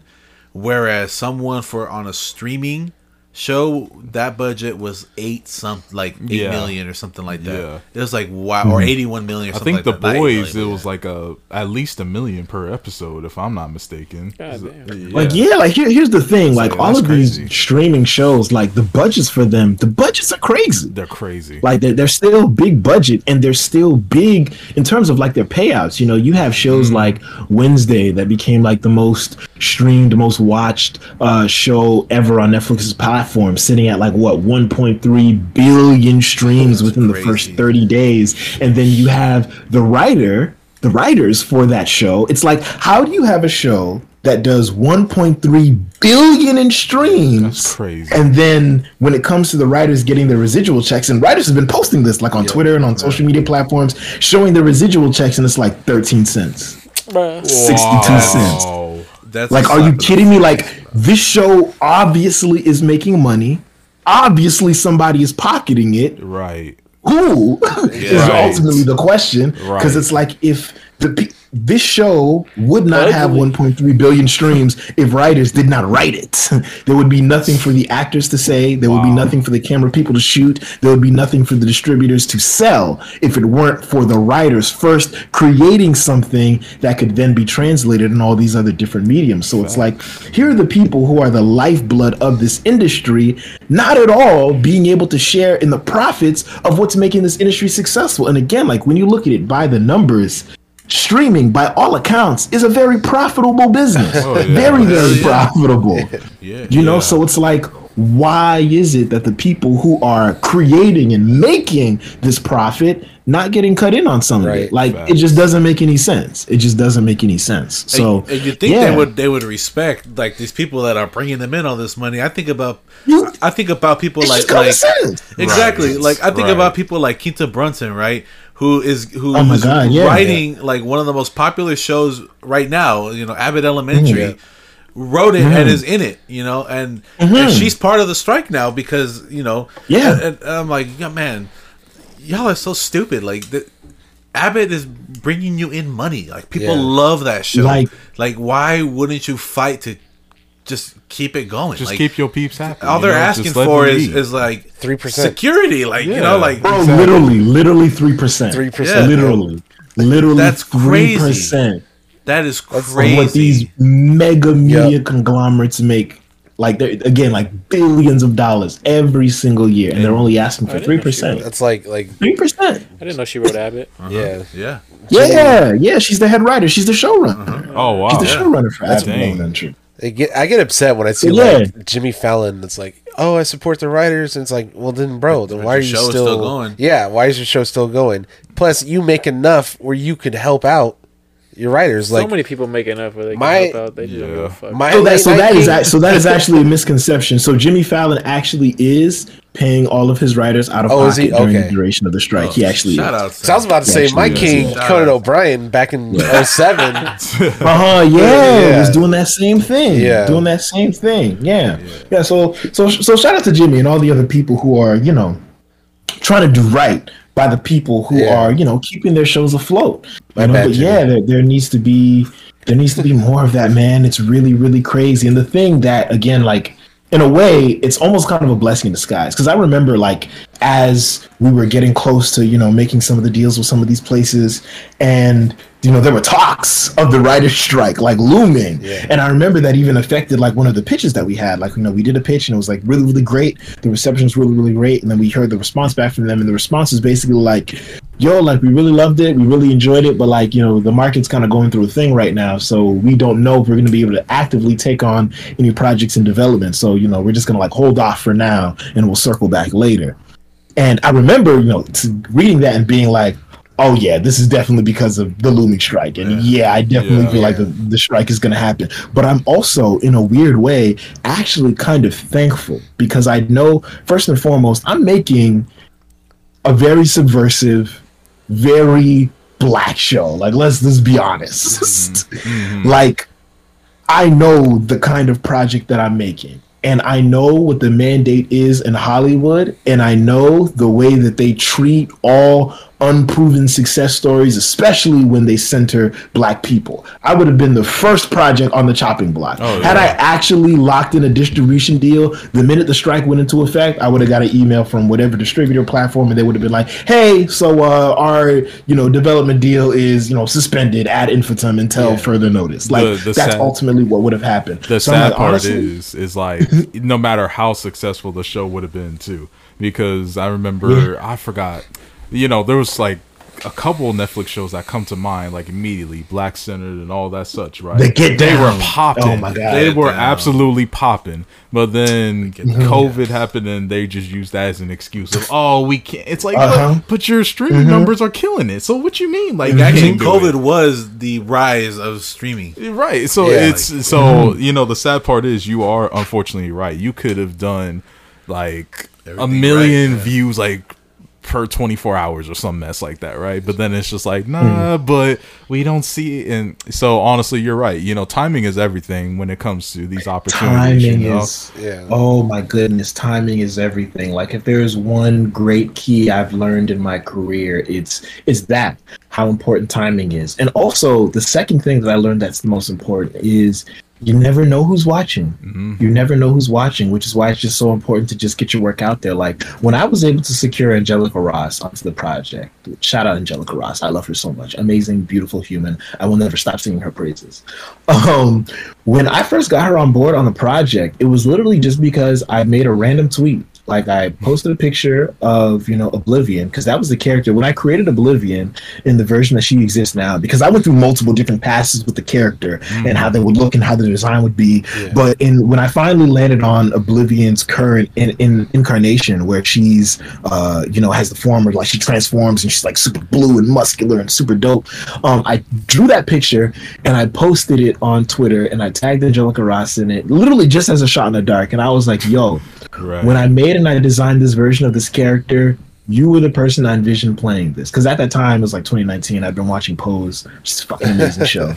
And I was like, yo, you are who I see voicing this character. Because that's also another thing I do when I write my scripts. Like, I literally try to find actors that I know that I want to do the voice of certain characters, and I literally write the dialogue in the voice of that actor. That's dope, yeah.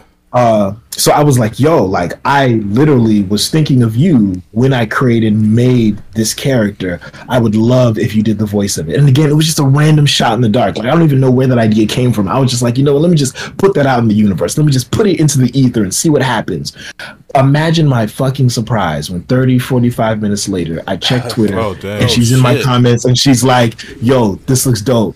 Send me a message. I would love to see how I could get involved in this. And I was like, what? That's right. Dang. Okay. Just off of Twitter. And then literally, like, that led to a snowball effect of all of these other opportunities just because I had been creating and working on this thing for so long. So, I DM her, we get the DM and we're messaging back and forth. And she's like, oh my God, like, I love this. I sent her some additional material. She's like, I love this. This is like so great. Like, I want to be a part of this. Like, yo, like, she was like, yo, like, let's do this. Let's hop on a call real quick with my agent. And we're going to talk about, how we can get this out there, how we can get distributors, all this jazz. And I'm like, oh my God. So I get on this Zoom call with her and her agent, her voiceover agent, and we're talking about the project. And at the time, the short film wasn't done. I had like an animatic, which was basically like a moving visual storyboard, basically. Right. And it had me doing the voiceover in it because obviously I couldn't find an actor to do the voice of Xerxes. I couldn't pay an actor to do the voice of Xerxes, so I just did the voice myself. And that's the only thing that we had at the time. And I had attached it, to the show deck, which is like a visual compilation of like a brief synopsis about what the show is about in its entirety. And I sent that off to her manager and her agent, and her agent was like, watched it, and her agent was like, oh my God, like, who did the voice of Xerxes? Like, that performance really like blew me away. Like, it was really captivating. Like, who did that? And I was like, oh, this is awkward. It's me. Like I did the voice. And she was like, are you serious? And I was like, yeah, it was me. Like I couldn't afford to get another actor, so I just did the voice myself. And she was like, do you have an agent? And I was like, no, I don't. And she's like, well, you do now. Oh, it's like, okay, shit. thank you. And I was like, she ain't asking. And like, She's yeah, just like, just like that, like that. And That's then awesome. even further, like she was like, listen, I'm gonna be straight up with you. She was like, I don't bullshit people. I'm not in the business of doing that. I've been in this business a very long time, and you didn't know something about me. I don't even hop on a call with someone if I don't feel like they're worth my time. If they're not worth my time. The only reason I'm talking to you right now is because I see the value that exists in this. I see the value that exists in you. And I'm like, holy shit, like that's dope. Like ridiculous, crazy motivation. And I remember I even got a chance to ask Angelica after the fact. I was like, Angelica, you don't know me from nowhere. Like we've never met in real life. We've never, walked past each other. Like I'm literally a random stranger to you. What made you see my tweet and just think, yeah, I'm gonna work with this person? Angelica was like, you want to know what it is? I saw your tweet. I went to your media tab on Twitter and I just scrolled. And you know what I saw? I saw that you had been working on this project for years. I saw that you were not waiting for some magical thing to fall out of the sky for you to be able to make your dream happen. You were actively working on it. You were working on scripts. You were working on episodes. I saw these character designs and drawings. Like you were being about it. And she was like, it was that level of determination, motivation. And then again, and she was like, and then when I actually got to read the materials, it was solid.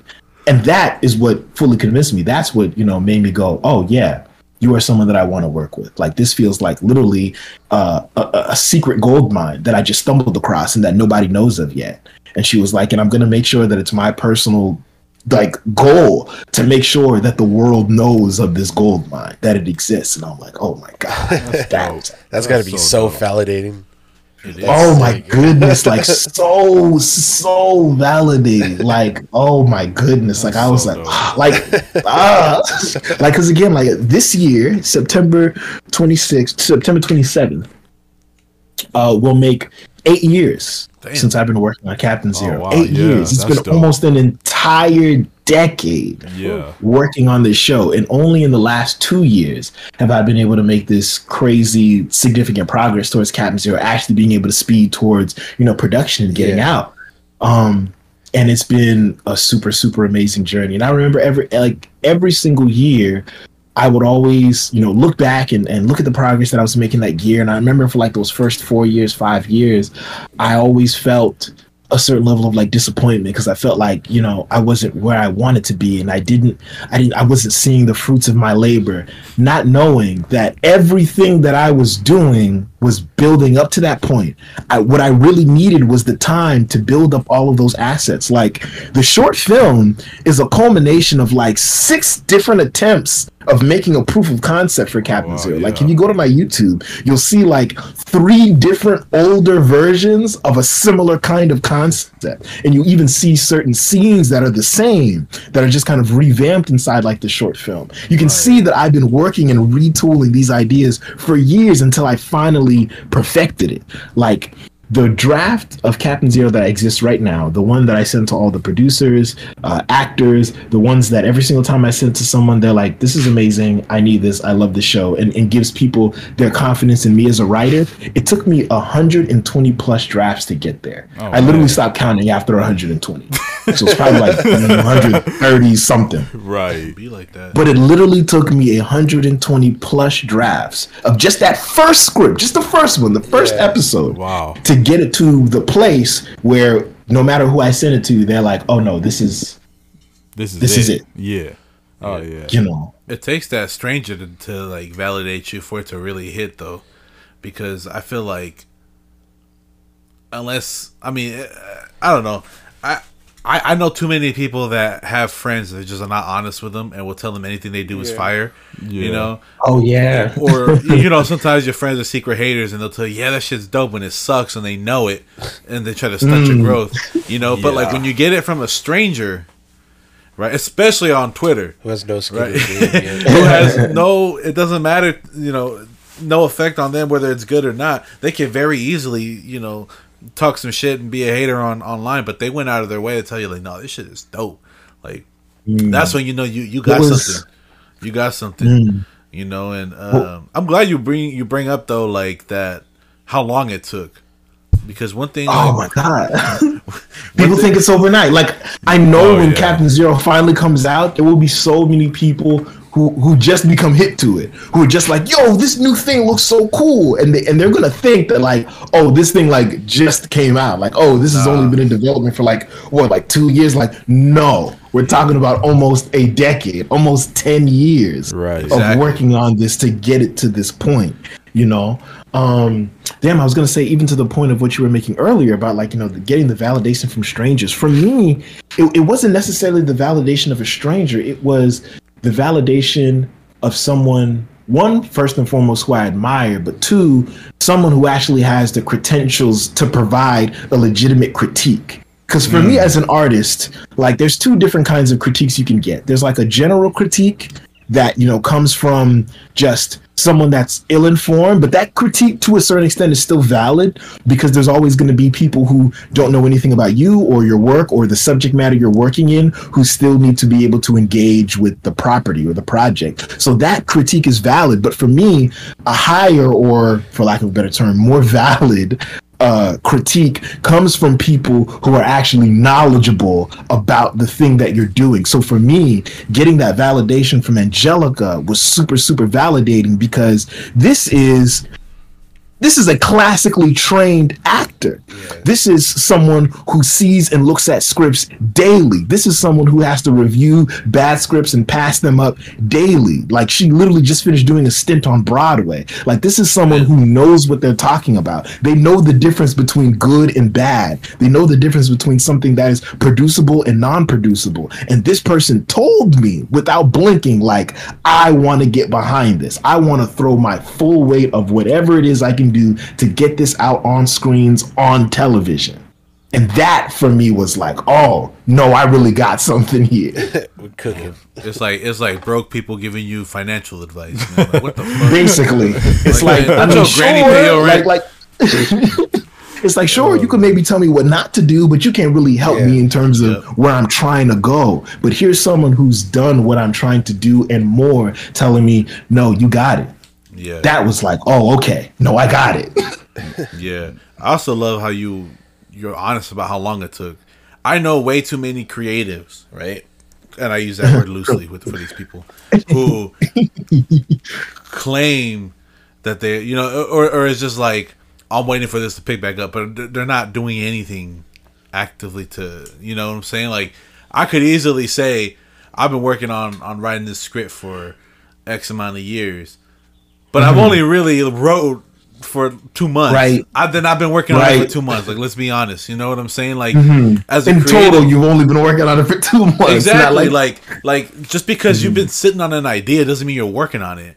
Like, I feel people, especially, I see it so much. I know a lot of rappers. I see it so much with them that it's just like they don't take the proper steps. Like, then we go on your Twitter and I see you taking all the right steps. You're networking. You're doing all this right. And I've said on the show before, and I'm going to say it until the day the show ends. Is if you are a creative, right, or you making music, you making videos, you making fucking TikToks, podcasts, right? Like, you need to have a presence online. You need to have the skill to network and to promote your show. If you're shy online, you're not going anywhere in life. Like, this business, entertainment as a whole, is a go-getter business. Like, it's not a spectator sport. Yes, you need to be seen. You know what I mean? And that was a fucking bar. But you gotta create, exactly. You gotta work. Create. You can't be a writer who doesn't write. You can't be an artist who, hasn't, put anything out. Like, you have to create. And I feel like that's the thing that when people come across the shit that I make, they not only see it and when they interact with me, but they can quite literally see it in my work. If you go to my Twitter right now, like you'll see, to kind of like go back to what you were saying earlier about like, yo, are there any other projects that you're working on? Like Captain Zero was the first of many. Like we have a backlog of, I think right now, like 12 other projects that we have that's going to come out for Cutting Edge Animation. Right now, I'm using the downtime because of the writer's strike to further develop 4 other projects. So by the time the writer's strike is over, not only will we be able to hit the ground back running with picking back up where we left off with Captain Zero, but now we have 4 other projects that we're ready to take out to these other networks. Because as we were talking to these other platforms, there were a couple of people that were like, yo, we really like Captain Zero. We really think this is dope. But like our network is kind of looking more for like comedies, or, oh, we're looking more for short form programming, or, oh, we're looking for things that are more family friendly in this vein, and Captain Zero just doesn't fall into that. And I'm like, well, I mean, that's great news for me, because again, I've got a backlog of X many shows and movies and project ideas, and I have a project for every single one of those mandates that you're looking for. Oh, you want something that's more family friendly? Oh, well, I've got The Necromancer. Oh, you want something that's, you know, more comedy based? Oh, well, we've got Space Friends. Oh, you want something that's more mystical sci-fi? We've got Nyx the Dream Warrior. Oh, you want something that's more adult contemporary but like more violent, maybe like in the Adult Swim kind of vein? We have Bounty Hunter Strippers in Space. Like, come on, we've got it. Right. No, that's dope. I mean, what's like probably out of those 4? I know it might be kind of hard to choose, and this might not even be a fair question. But which one are you, at least at the moment, the most excited for? The most like, ooh, like, okay, I think people are really, really gonna dig this. Oh man, that is a hard question. I know it's not fair. I know. There's so much to love about all of them, to be honest. Like I don't do anything that I don't love. Like the same level of passion and intensity that I have for Captain Zero, I have for every project that I make and create. Like what's really special to me about these next batch of these 4 other projects that I'm developing with my writing partner is it's the first, because we've been writing together literally, like he was there when I conceptualized Captain Zero. Like I met him, I probably met him like 1 month after I'd like conceptualized Captain Zero. Oh wow! Yeah. And since that point, we had literally been writing together all the way up until this time. And we've had lots of people that came with us and started with us and worked with us, and lots of people left. And again, I've been working on this project for 8 years, and out of all of the people that have come and gone, he has stayed and been here throughout this whole time. So these next batch of projects we're getting ready to work on, they're the first group of projects where we're both credited as dual creators. We're both co-creators for all of those projects. So even just that is like another thing that I love about them. But like, man, with The Necromancer, for example, I really, really love that project, and it's got me really, really hyped and excited because I really got to delve into more of my culture. Like, I'm Haitian.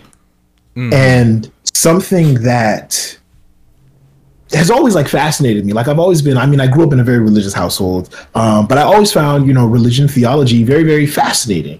And, as I grew up and I grew older, I, started to want to learn more different things, for myself. And what I realized as I was kind of doing more research about like this show and this project, because it has to do with voodoo and hoodoo, I wanted to accurately represent,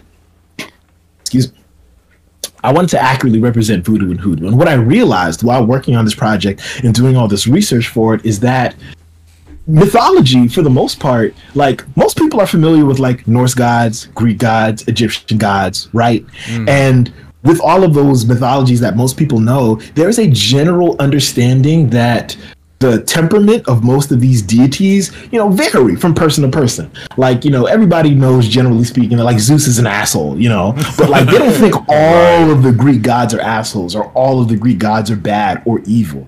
However, there is the stigma when it comes to Haitian mythology, or theology, that all Loa, or you could say like these Haitian deities, that they're all evil, that they're all malevolent. Like you literally just say the word voodoo and the first thing that pops in people's minds is black magic, witches, voodoo dolls, like blood sacrifices, devil worship. These are the first things that come to people's minds when they think about voodoo and hoodoo, not at all realizing that is a very, very Western, whitewashed, intentionally so, like devalued version of what is actually true of this practice. And when I actually started to learn more about voodoo and hoodoo and what these actual beliefs are, I was blown away. One, first and foremost, because I was learning all these things about my culture and heritage that even for me growing up, I was taught to believe was bad, even in my own Haitian household, because, you know, both of my parents are, you know, Christian and religious. Even they had a version of understanding their own culture that was, for lack of a better term, like a colonized, whitewashed, you know, version of their actual history that actually is not true or accurate to what it is. So when I started doing all this research and learning about the different deities and how they show up and how they manifest, it was so beautiful to find out that, like, the reality is Haitian mythology is very, very similar to all these other mythology. Like, there are good deities and there are bad deities, just like there are in any other kind of mythology. But, like, the prevailing narrative is that all deities in voodoo and hoodoo are evil. They're all bad. They're all trying to steal your soul or do some trick with the devil or do something. That's not at all what it is. Like, the most popular Haitian deity that's ever existed in media is Papa Legba. You've probably seen him in American Horror Story for, what is it?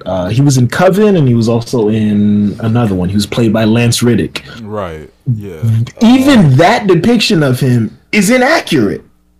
Like, the way that they depict Papa Legba in that, I mean, the only thing that they got accurate about him is that, you know, the fact that, like, you know, he's foul-mouthed and he likes cigars and he likes rum, which, surprise, surprise. Why do they keep those particular aspects about him? But, you know, complete, like, the way that they depicted him as almost kind of like, as if he's kind of like the devil's lawyer, essentially. Like, kind of when you want to do a deal with the devil, he's the guy who kind of shows up, who kind of irons out the detail. And then, you know, you make your deal and he dips, when the reality is that's not at all what his, the way that his powers manifest. Like, he is a god of death, that is true, but he is more like the Grim Reaper, in the sense that he is really being a deity that is made to traverse souls from this realm to the next realm. That's primarily what he does. That's a bulk of what his job is. And he's not at all a malevolent spirit. Like, he's literally just a transporter of souls. Yeah. That's really it, right? But it's like, oh, that's not sexy enough. You know, like no, we have to make him, you know, some evil kind of thing. And again, it's like, that's not to say that there aren't, you know, malevolent deities in this mythology, but it's like, when we do this, we pathologize this entire religion. We make this entire practice look like it's bad. And again, surprise, surprise, that we do that to the oldest, most prominent black religion. Yeah. Like, that's the religion that we think is bad and evil and has all these things. So I'm like, yo, essentially, when I was, you know, conceptualizing the Necromancer, I was like, I want to make essentially a Haitian version of Coco, the 2017 Disney Pixar film. I was like, that movie, I felt like so beautifully captured so much about, you know, like that culture, like, and it was so beautiful, like the respect for the dead, the ancestry, all this kinds of stuff. And something that I found that's actually, again, a very close parallel is that, very similarly to like that, like hoodoo in its practice is really about animism. The belief that all things are alive and all things are sentient, and that we as human beings are essentially the guardians of all of these things, and we are meant to protect these things. We should be living in harmony with nature. We should not do things that defile the earth or hurt things or objects or people, and we should treat all these things with reverence, right?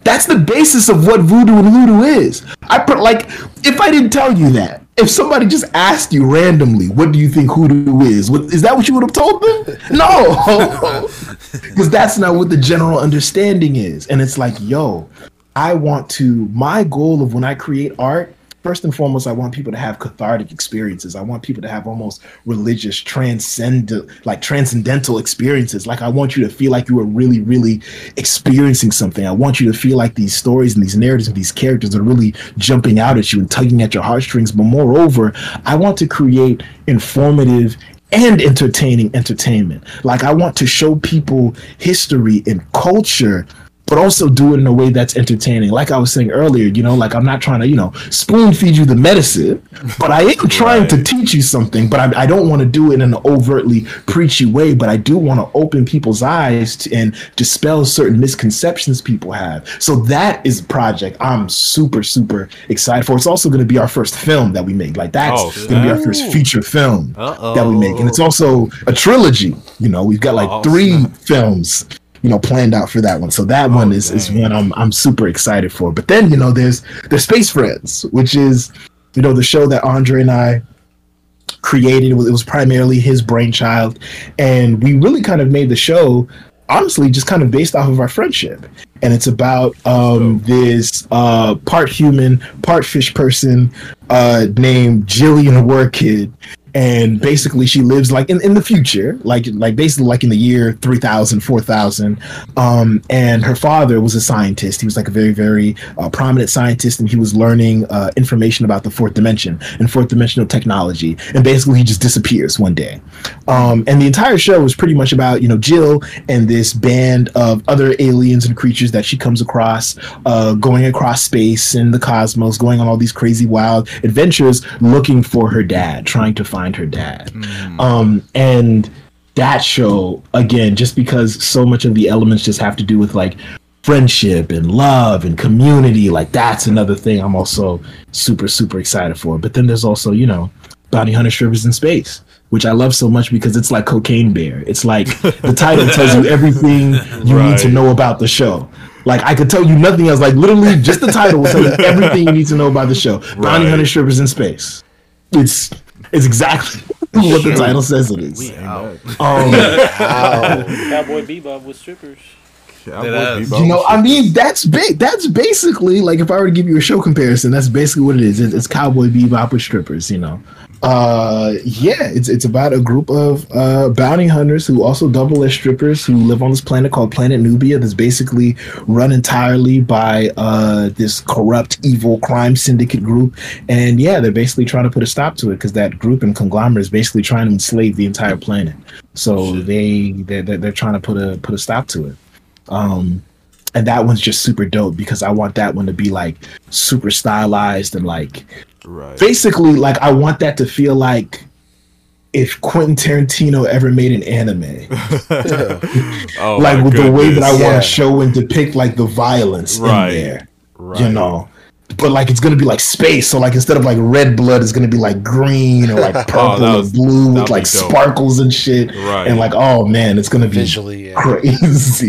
And then Nyx the Dream Warrior, like that show, I just think conceptually is just really, really cool, and visually that'll be something that's really, really stunning. Like that show, I really like. That's going to be the most ambitious visual project we have because so much of it has to do with dreams and the dream world. It's about this character named Nyx, this non-binary person who has narcolepsy, and basically they basically find themselves one day. They end up in like in this narcoleptic coma where they end up in the dream world. Their body ends up astral projecting, and they end up going into this dream world, and they find out about basically this whole other dimension that exists and how essentially like dreams are essentially another universe, and how everyone when they go to sleep essentially traverses this other universe, except, you know, they're allowed to come back. But because, you know, Nyx has narcolepsy, they're pretty much in between these worlds at all times. And because of this, it kind of makes them the perfect person to kind of stop what's happening. There is this big like demonic figure that is basically trying to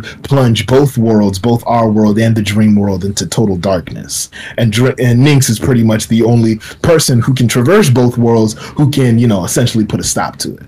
And that show, again, like all the stuff that we're going to show with like the dreams and how Nyx enter different dreams, and we're going to use different art styles, and oh my god, it's just going to be so visually ambitious. So for all of these projects, it's like, man, there's just so much to love. Like I straight up did not answer your question. I can't.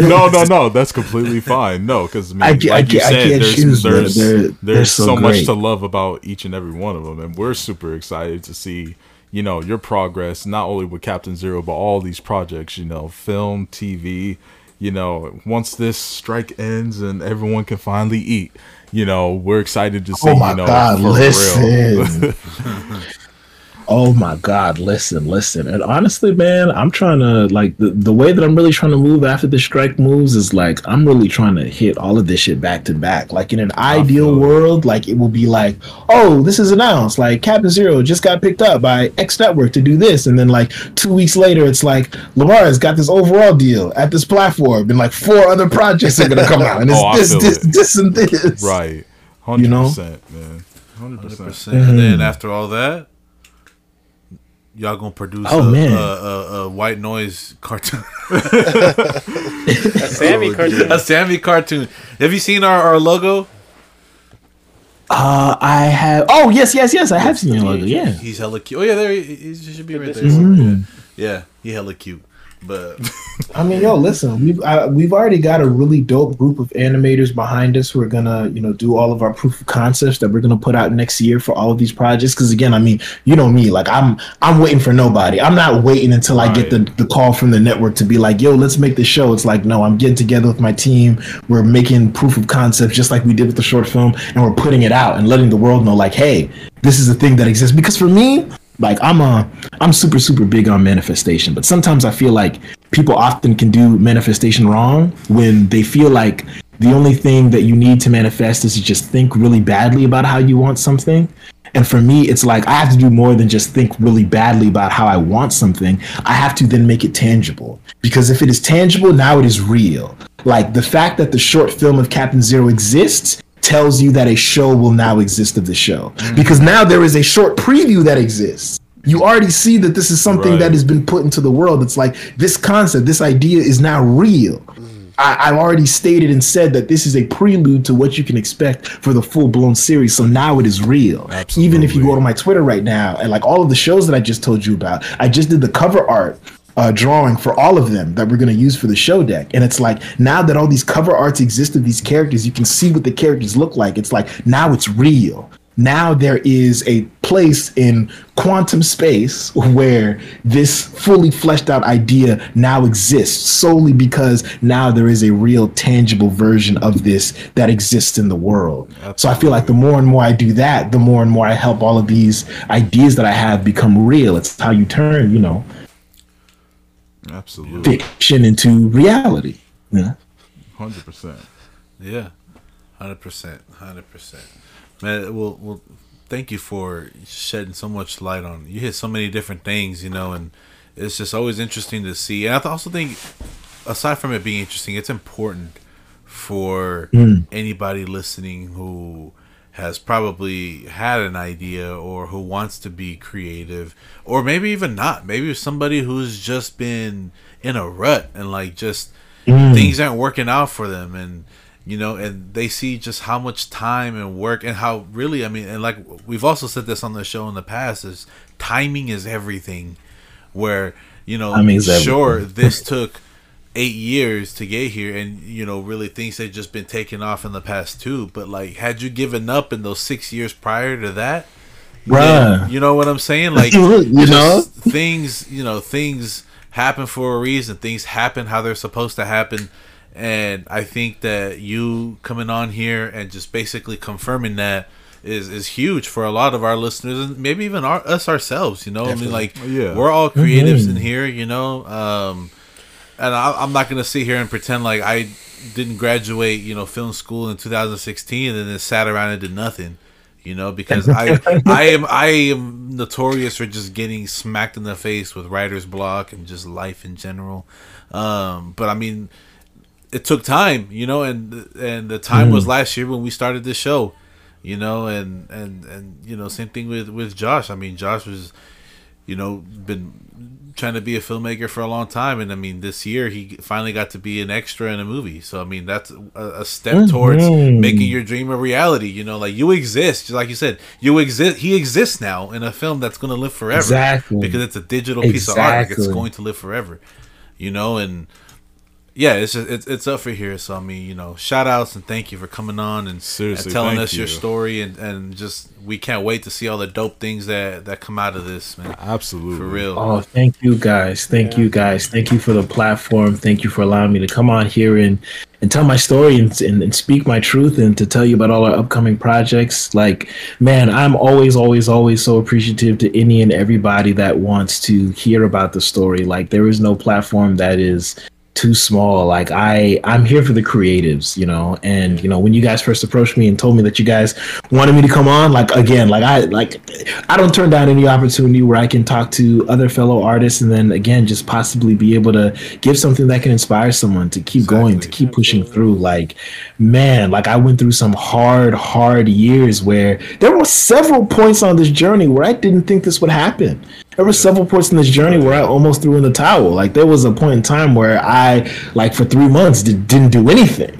Like, there was a point in time in 2018 was probably like the darkest year for Captain Zero. At that time, we had almost gotten a deal from a specific network, and then a merger happened.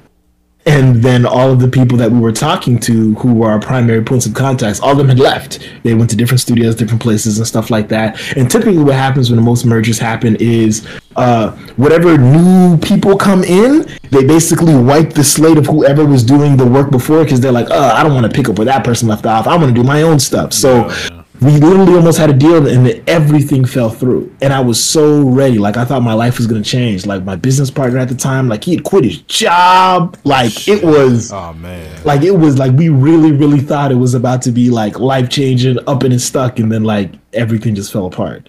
And I remember that was like the hardest 3 months of feeling like, bro, like I don't think I can do this anymore. I've spent so much time. I've spent so much money. I've done all of this. Like, I've tried everything. I don't know what else to do, but I didn't give up. I was like, no matter how long it takes, I just have to keep pushing.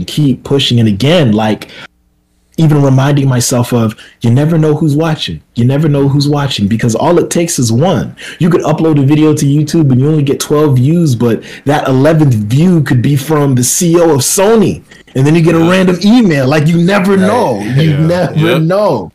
You know, so it's like, yo, just keep doing, keep working, keep putting that art out there. Like, I tell all my artist friends this all the time. There's only one sin that you can commit as an artist, and that is to have a great talent and not share it with the world. Put your art out there. Put it out there. It doesn't matter how many likes it gets. It doesn't matter how many views it gets. Put that shit out there, man. Put it out there. Hell yeah. 100%. Hell yeah. Words of wisdom. Absolutely. Y'all take notes. Y'all take notes. All my lazy ass rapper friends take notes. Goodness. Well, there it is. Yeah, there it is. Well, like we mentioned to you before the show started, every week we do put out a poll for our lovely listeners to interact with us. The listeners love it, especially since we introduced the anonymous feature. People like to, you know, come in, they get a little brave and they come in and they respond. So this week we want, because I picked this question because we're on the topic of, you know, just creativity and being creative, right? And with you being creative, with you being a rapper or an artist or whatever, right, an actor, comes some haters, right? There's haters that anytime you do something good for yourself, people hate that shit, right? So I wanted to ask a question this week. What is the most hater shit someone has ever done to you? And the listeners have come forward. So the first listener submitted story is, oh my goodness, what is the most hater shit someone has ever done to you? This person said, I was beating my meat and my brother wanted me to give him a ride somewhere and I was refusing to do so. So he turned on my Bluetooth speaker and everybody was listening to the video I was watching. Bro. And to make it even worse, I had it up for 10 seconds bass boosted. Bro. This is why this is what, yo, first and foremost, bro. Just imagine here's some deep fried ass moans. That is so listening. He said deep fried. Listening to adult films with the bass boosted. For real, let's ask the important questions here. Why was that shit bass boosted and how was that shit? That shit was in fucking shockwave claps. Fucking yo. Oh.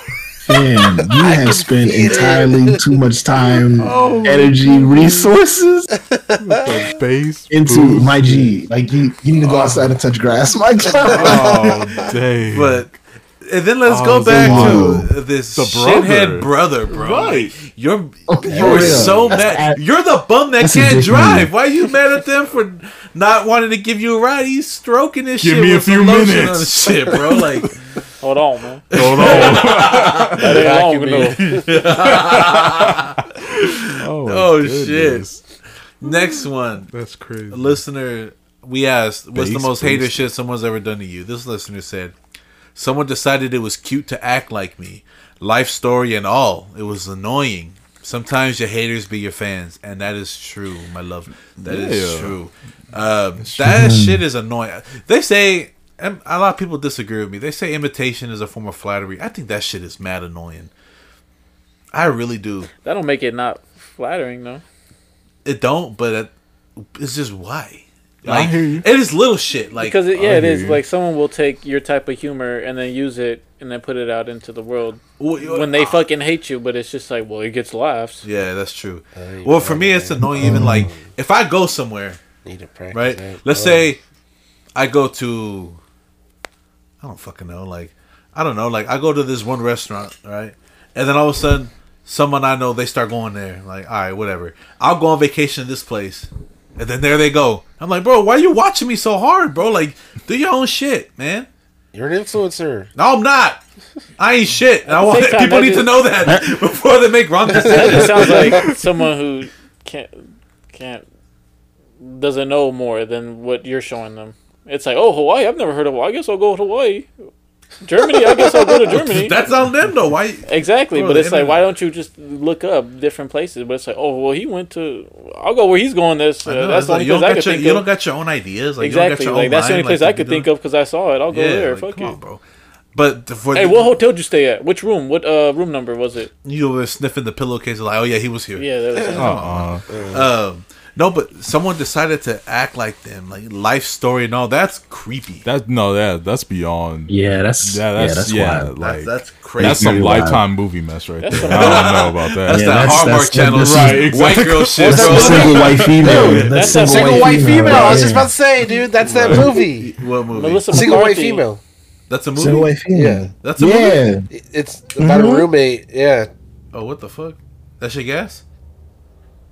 Back in the day. I think it's from the 80s, right? Melissa McCarthy. Oh, dang.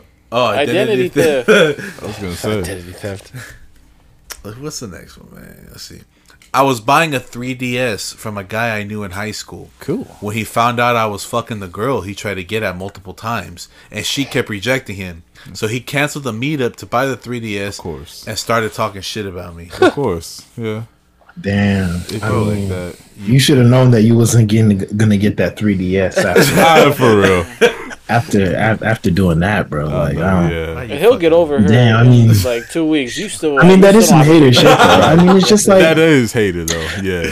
I mean, I don't understand why people even go through things like that, though. Like, it doesn't make any sense to me. Like, I don't understand how you can like someone who don't like you. I can understand initially, like, if you don't know, but the minute you know that someone doesn't like you, I don't understand how you then continue to fawn over this person. It's like, bro, like they don't want you, and moreover, like, fam, like. Slavery ended in 1804. Like, nobody owns people. Like, you can't. Dead ass. Right.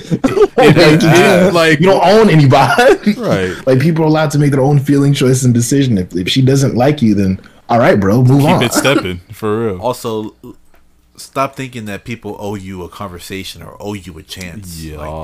Like, nobody owes you anything. Like, I feel like as I got older and I just stopped keeping conversations going for the sake of keeping a conversation going, people get so uncomfortable with just not having any and I was like, bro, I could sit here and not feel awkward, but I could tell you're just like, so what'd you do? And I'm like, can we not talk about this ass I hate do you really give a fuck what I did at work yesterday? No, you don't. Do you really care what the fuck I had for breakfast? Like, bro, who you fucking? Like, tell me something like interesting, you know? Like, I hate small talk.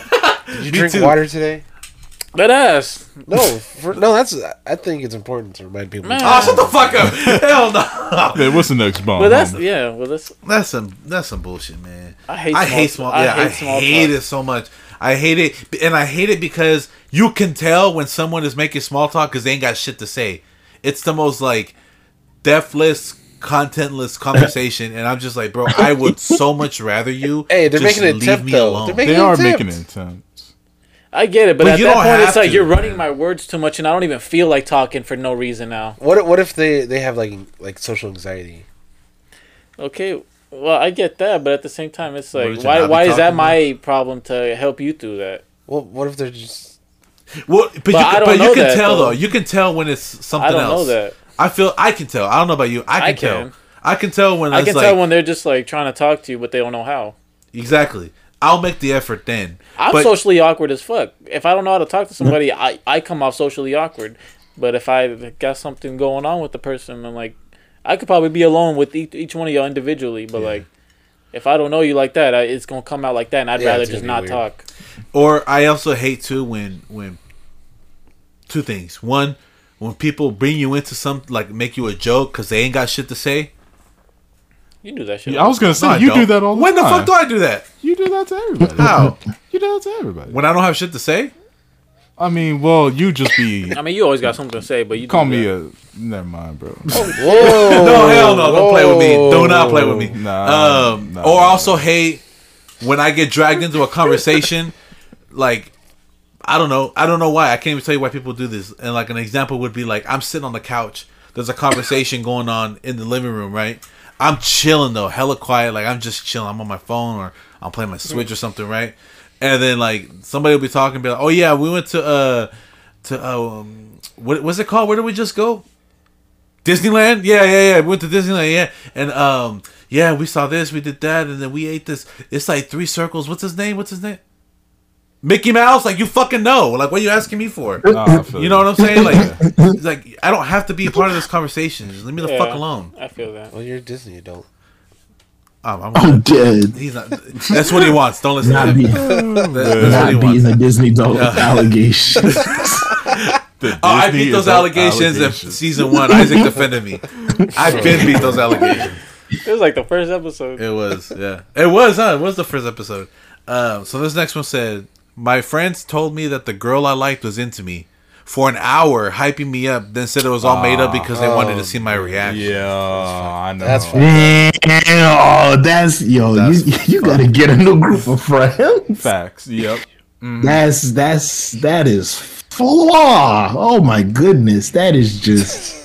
That's why that's wild. That's wrong. That's some mean 4th grader shit, right? That's like, man. Guess what, bro? I know you've been trying to holler at her, bro. She told me that she into you, bro. All right, cool. Nah, we just playing with you. It's like, don't do that. Don't do that. That's fucked up. That's wrong. That is fucked up. That's actually wrong. You don't play with people's emotions like that, for real. Nah, not at all. This next one is, previous job, I got fired because of something I did wrong, quote unquote. Later to find out that the team leader did some shit to get me fired because she was hating that my sibling was dating her sister-in-law. Take in mind, this team leader is a married person with 2 kids. Why is that my problem? Exactly. What? Also, you married with 2 kids. Why do you care what anybody else's relationship is doing, bro? Man, get out of my face Nosy with that ass mess. people, bro. Get out of my face with that mess, man. Nosy you gonna fire me because of what my brother is doing? Or who his brother's doing? Regardless. It's like that ain't got nothing to do with me, man. I'm up here reading my comic books, and you up here firing me because my brother. No, because you're reading comic books on the clock. That's right. You got fired. Shoot, man. What's the next thing, man? The next one says, I don't know if this is considered hating on me, but in middle school, my quote-unquote best friend at the time told my crush's girlfriend that I liked her boyfriend, expecting drama to start. But nothing happened. Yeah, that's hater. That's some hater shit. Yeah, that's hater. Why? Yeah, that's 100%. Hater. That's a enemy of some hater shit, bro. Oh, yeah. Why the fuck, man? These people got nothing to do. They really don't. Y'all hella bored. Right. Y'all need to be hella making art or something, man. That shit probably gonna suck, though. This next one said, my baby daddy's now wife, but girlfriend back then, smashed my windows to my car. Bro, insecurity in relationships that involve children are so for real. Ridiculous. Yeah, that's why you literally signed up for this. You have to have a relationship. Yes, you have to, man. You Come on. That person will always be in your life. At least they should be. Always, they should be. There's fucking people who like to talk shit about the person they had a kid with. And it's like that's kind of like a reflection of you. No, it really is. That's a red flag. It's like, bro, did you not lie with this person? Talk shit about like this was a choice that you made to the kid. Yeah. That's totally yo, dad, your mom ain't shit. It's like, well, why the fuck do they need to know that? Well, y'all was fucking. They ain't old enough to know that. So it was something. Let them grow up and realize they parent ain't shit. Dead ass. Right. Next one says, again, someone who ain't shit. Baby daddy doesn't not pay his effing child support. I, as a parent, can never imagine not wanting to care for my kid. Right. Yeah, that's crazy. It's a love that you don't explain. You can't explain it. It's just like the moment they are born, you love them. It's like in my a different way. It as like you don't know what true love is until you get a kid. That's what my dad says. It's true. Yeah. It really is true. Like there's just no words to explain it. Yeah. So for me to sit here and try to imagine a life where I don't want anything to do with her, when like it doesn't matter where I am. Like I'm always thinking of getting her something. You're like, you know, like she needs clothes or whatever. Then fuck me. I'd rather go hungry than to have her with raggedy clothes or have her go hungry or whatever. You know what I'm saying? Like I just I don't see how that could be a thing. Like, unfortunately, I feel like what happens in a lot of those kinds of situations is that like. It's the relationship between both of the parents that have eroded or wasn't in a good place. Where if it's the guy who's not paying the child support, he's in this very honestly immature position where he kind of feels like, oh, well, maybe he didn't want to have this child, but then ultimately the mother decided that she wanted to have the child, and he's like, oh, well, you already made a decision that I didn't want in the first place, so now I'm just going to abstain from being a father. But again, I mean, the reality is like. Okay, well, once the person who's holding the child makes the decision that they want to have the child, like the time to think differently was before you came in that person. Yeah, we're way past that now. We're way past that. So it's like now that this has happened, now that this is life, now that this child is going to be born, bro, like step the fuck up. Do what you got to do. Facts. This is your child, and again, like you said, like I don't see a world where I know that my offspring exists, and I'm not doing anything and everything that I can to make sure that child is taken care of. Like, bro, fucking take care of your kids, dog. Preach. That's all that needs to be said. Dead ass, for real. The deadest of asses. Yes. Yes. Just simply yes. Deceased gluteus maximus. I'm still saying that shit. The most hater shit I can think of is back in the days when I would start dating a girl, instantly there were friends or guys that liked my girl that would start messaging her at the time negative things about me or tell her to break up with me. Man, you a hater and a sorry ass. What kind of friends you got, homie? Bro, that's happened to me before. That's happened to you. I got two questions though. Like one, my observation just based off of what's being said is, that sounds like a hater, but there's another part of me that also thinks, I know what you're gonna say. If every person in your life is trying to tell someone else who's trying to get into your life to avoid you, maybe there's something going on. There might be something too. I hear you. Maybe you need to take a long look at the person in the mirror. Like, what's going on here? Like, why do the people? Because I would argue, if this is friends and family, like this isn't just people you met on the street and have known for a while. Like, this is your mother, this is your sister, this is your brother. Calling up this person and be like, "Hey, listen, you don't want to mess with." You don't want to mess with dude. Like, I'm like, hey, yo, facts, there might be something going on there. You might need to for real. Ain't that do some reevaluating and see what's going on. If your own mama tells somebody not to mess with, that's how you know you need to. I've heard of that before. It's the truth though. I've heard of that too. Because mamas, shout out to mamas, they like, keep it real. But listen, you seem like a smart young lady. You don't want this. I love my little boy, but like you know, he's a problem. Oh fuck! I can't remember. I can't remember who it was. It's probably for the better, but I can't remember who it was. that I heard that their mom told like the girl that they were dating was like, yeah, why you keep fucking with my son? I forgot who it was. Yeah, but yeah, that's some shit. But no, crazy. I mean, I also think like it could be random people too. Like, well, this person did say like it'd be friends or guys that liked my girl, like.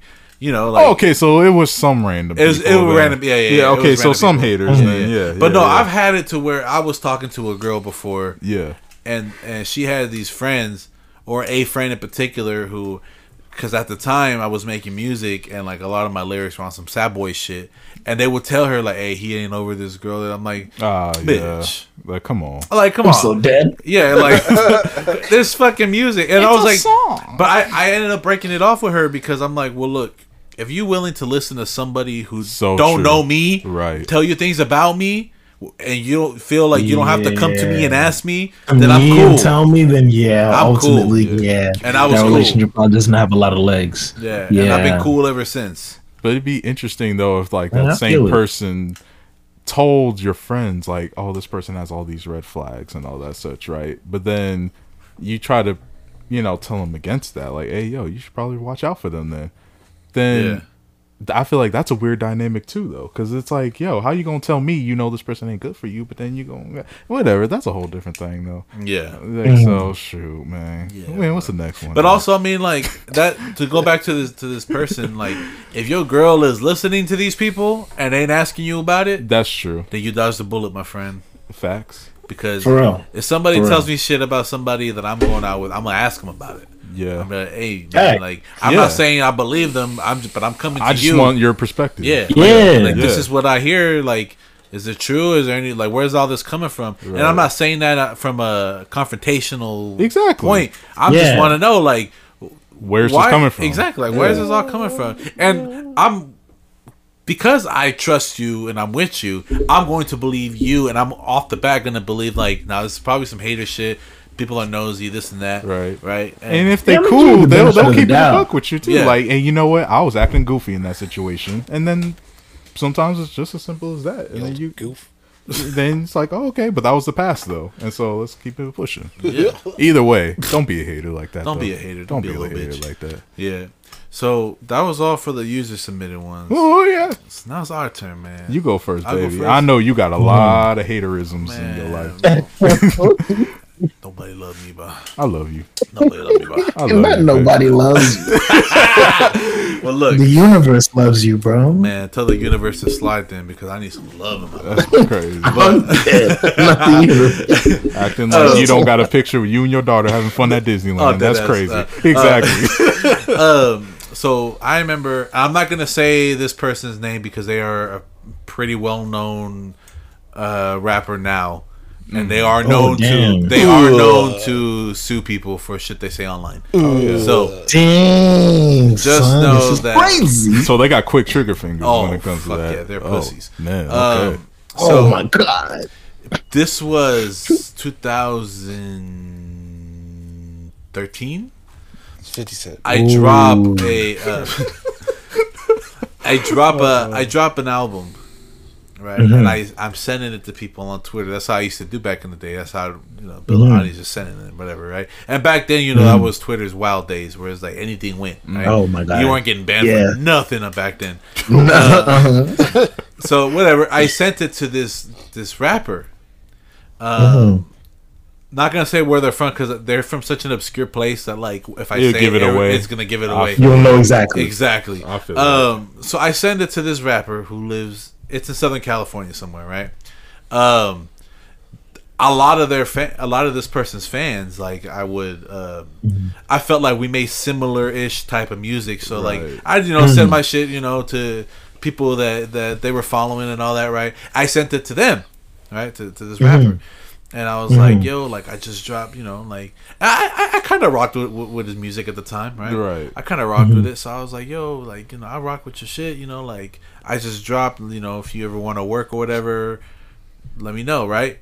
I know they seen it because they liked it and retweeted it. Oh. Right? Oh, shit. And cool. About 8 months later, they drop an album, and one of my beats is on that album. that they just dropped. Oh shit! Is it Chanel West Coast? Not the bite. The bite, man. And I was like, oh, come on, bro, right? Like, to be fair, I didn't exclusively own the beat. That was my bad. Okay. But you didn't even give me no type least, of feedback. Yeah, You didn't tell me to be like, hey, yo, I really like track 7. The beat is crazy. If you didn't buy that beat, I'm thinking of buying it. I'm trying to buy it. Like something. And it's crazy because the timestamps are there. When you go to where the page where my shit is posted, it says when it was released. You go to this person's iTunes, look up that album, and it's released so much you got later all than the receipts. I got all the receipts. And then I went back, right? Because I'm like, I'm not tripping, right? I can still see the tweet was liked, but they undid the retweet. Oh, wow. Oh, man. That's nasty. So I mean, that's nasty. That's very nasty. Behavior. That's how the music industry is, though. Yeah. It's just you really got to take care of yourself. You really do, though. Man. But hey, you know what? That album did wonders. That album kind of changed my life a little bit at the time. So fuck it, we did what we did. But that was some hater shit, man. Like how you just steal somebody's shit. You know, and like I always get people talking about the technicalities of it. Like, well, you didn't own the beat. I'm like, yeah, but if you want to be a fucking grown up about it, like you tell me, like, hey, I liked it or whatever. Like just the principle. Exactly. Like, that's what I'm saying. Like, yo, like I saw it wasn't purchased. I bought it. Like, you know, just wanted to say, like, yo, thank you for putting me on. Like, if I never came across this album, I probably would have never heard this beat. Exactly. So, dude. You know, come on, man. Right. Because I've done that before. When I first started out, I didn't know nothing about leasing beats or buying beats, and so I would like reach out to like producers or artists and be like, "Hey, I heard this song. I know you produced it, or I really like it. Like, would you mind if I used the beat and just rapped on it for free? Like, I'm not gonna sell it or nothing." And more often than not, like it would. Oh yeah. And then like with the rise of SoundCloud, I just started doing it because fuck it, right? It's just SoundCloud, right? I wouldn't do it for like I wouldn't remix somebody's shit and put it on Apple right now, right? But like so SoundCloud, you could do whatever you wanted, you know? Yeah. But yeah, that was some shit that happened to me, man. Some hater shit. Man. That's some hater shit. What about you, Isaac? What's some hater shit somebody's done to you? Kind of like the dude saying like, when I started going out with Stacy, I had like a bunch of people I did and didn't know, someone that I went to middle school. Neither one of them even fucking knew me like that, but they'd always be like, oh, damn, well, Isaac, this, and that. I'm like, bro, I don't even know your last name. Yeah. Like, who the fuck are you? And they would just tell her all this shit, like, oh, he used to do this, and like, he used to talk to this girl, and he did this, and I'm like, I fucking wish I had that much action shit to go off of, but like, all this like, type of hater shit. Another thing is, I feel like whenever I'd get like real close to somebody, like I have a connection with somebody, I feel like there's always people that don't like how easy it was for there to be a connection. So it's almost like they'll, and I know this is a thing because it's been proven to me. It's like they'll start talking shit to the person that I'm cool with, almost like hella easy, just so they look better, you know. And it's kind of like, oh, well, you're a better person than that guy. Let me and I've had that happen where I've had it like, because I've seen like the shift, you know what I mean? And it's just like, oh, okay. And then I've had people say, well, he said this, and that. I'm like, well, if they gonna believe that just off of that fucking motherfucker, then good riddance, you know? Yeah. And to me, that's some hater shit. It's like, bro, I'm like yourself. I'm so unapologetically myself when it comes to like meeting people, and like, because that's how the connection's that's what's gonna run off of. Yeah. And so when they see it's kind of like, oh, well, you guys are real. He beats up kids. It's like, I don't, but for sure. Or like he'll just say, it's like, I don't deny everything that's ever been said. It's like, why say it? I could say some shit about you, but I don't, because you're already a fucking horrible person as it is. Why? You know? We already know that you're a shitty person. Exactly. Yeah. Like I think people underestimate too, like loyalty and how loyal people are to someone. Like, I've had countless times. The boundaries of loyalty too. Yeah, like anytime my name is brought up in a text thread or something, that I get told about it. I know, because I reciprocate that energy. Like, if someone's saying some shit about my homie, I'm gonna fucking tell him like, hey, don't fuck with this person no more, right? Like, yeah, the dude that we were gonna hire for when we were trying to make the Men of Dry Creek, talking mad shit about one of my homies, I had to cut him, bro. Like, I stopped hitting him up to come to the table reads and all that, because why do I want you there? Like, you telling me you want me to remake a whole short film without my boy just because he's in it? You don't fuck with him? You're right. That's good. First of all, I'm the fucking director. Like, you do what I say. To start with, you know? Like, that was some hater shit, you know? Or like, for real, like, I feel like everybody in this room knows how loyal I am to them. And like, I know that y'all are loyal to me. So it's like, you bring up my name in a text or in an email or whatever, I'm going to hear about it. I don't say shit because I'm not 12, but like... My thing is, like, I don't mind talking shit. I don't mind shit being talked to me. And I can take a lot of shit. I can hear a lot of shit. But when I deliver it back, people are like... Exactly. Yeah. People can never deal with that. I'm going to be honest. I tell you guys each separate shit. So if something leaks... I know it's also hard to tell if you're being honest with someone or you're dead ass just put it in a dick ass way. Yeah. It's hard to be like, oh, I was a dick. I mean, I was honest, but like, I didn't need to say that. And sometimes it's like, you need to hear that. You're fucking annoying me. You're being annoying right now or some shit, you know? Yeah. What's about you, Josh? Like, what's some haterisms in your life, man? Just like a quick one came to the top of my head. I guess word got out that I was talking to this girl, and then this dude comes up and he's like, "Oh, sorry, because we got the same dude." I already know who you talking about. You didn't even need to complete the sentence. I'm like, oh my god. He's like, I'm sorry, man. That's hilarious. Oh, I heard you like blah blah. No way, Clutter fucks with the I didn't say no name. I didn't say no name. Fuck Clutter, he's a piece of shit. Like, come on, if people could change. This person was like, people could change. I heard you like blah blah blah, and I'm like, where'd you hear that? He's like, just around. I heard you think she likes you too. What? I'm like, what? This is the first I've heard of it. He's like, really? I'm like, yeah. And he's like, well, I'm here to like, I just want to let you know I'm looking out for you. She doesn't. I was like, oh, okay. Let alone we had been dating for like over a month. He's like, what? Oh man, meanwhile, God, this little fucking beanbag is just a thorn in everybody's side. Gosh, the main antagonist. Hey, people can change though, man. He's the main villain of this show. He's never even been on this show. He's just fucking. Hey, okay, so some background. Saying it's him. I'm not saying it's him. No, it is him. That voice tells me everything. So just to give you some context, Lamard, so me, Josh, and Kyrie, and Nick, who's not here today, we all worked together at this movie theater for years. So that's how we all know each other.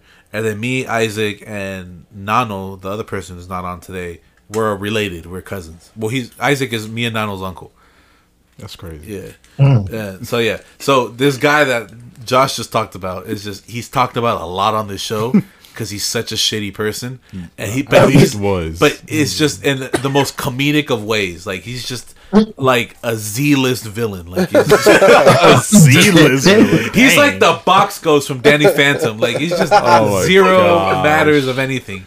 That's wrong. The box. That's the name of the episode, bro. The box ghost featuring Captain Zero. Yeah. All right. Well, yeah. You know that guy's a hater for sure. Go ahead, Kyrie. What did he do to you? I mean, just the first and foremost, man. Like I know this probably isn't technically being a hater, but like this is just kind of something that I use as motivation. So in my mind, it is kind of hatering. It's like, you know, y'all know I got King's Comics going on. You know, like, you know, we got the podcast, everything's booming, right? To me, it's kind of like, especially for homies, right, who, you know, like really, really know me, like especially them. But it's like, yo, if you knew I got all this going on, and you know, at least hit a brother up about it, ask me about it, or at least support. Be like that. To me, that comes off as a form of haterism.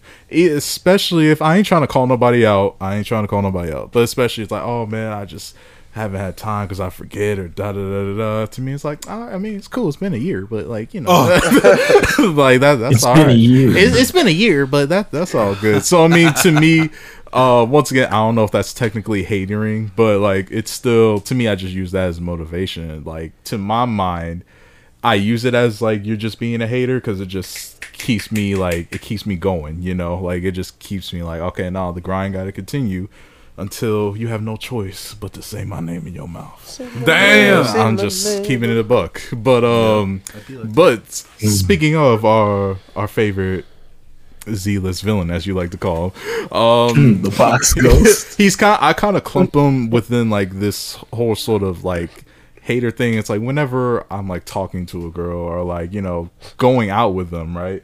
There have been people in the past that's like, oh man, like, you know, you're not her type or this or that, and it's like, how the fuck would you it's know like, that, I bro? bet. And I promise you, every time someone says that, you hella fine. You everybody's type. Oh, thank you, baby.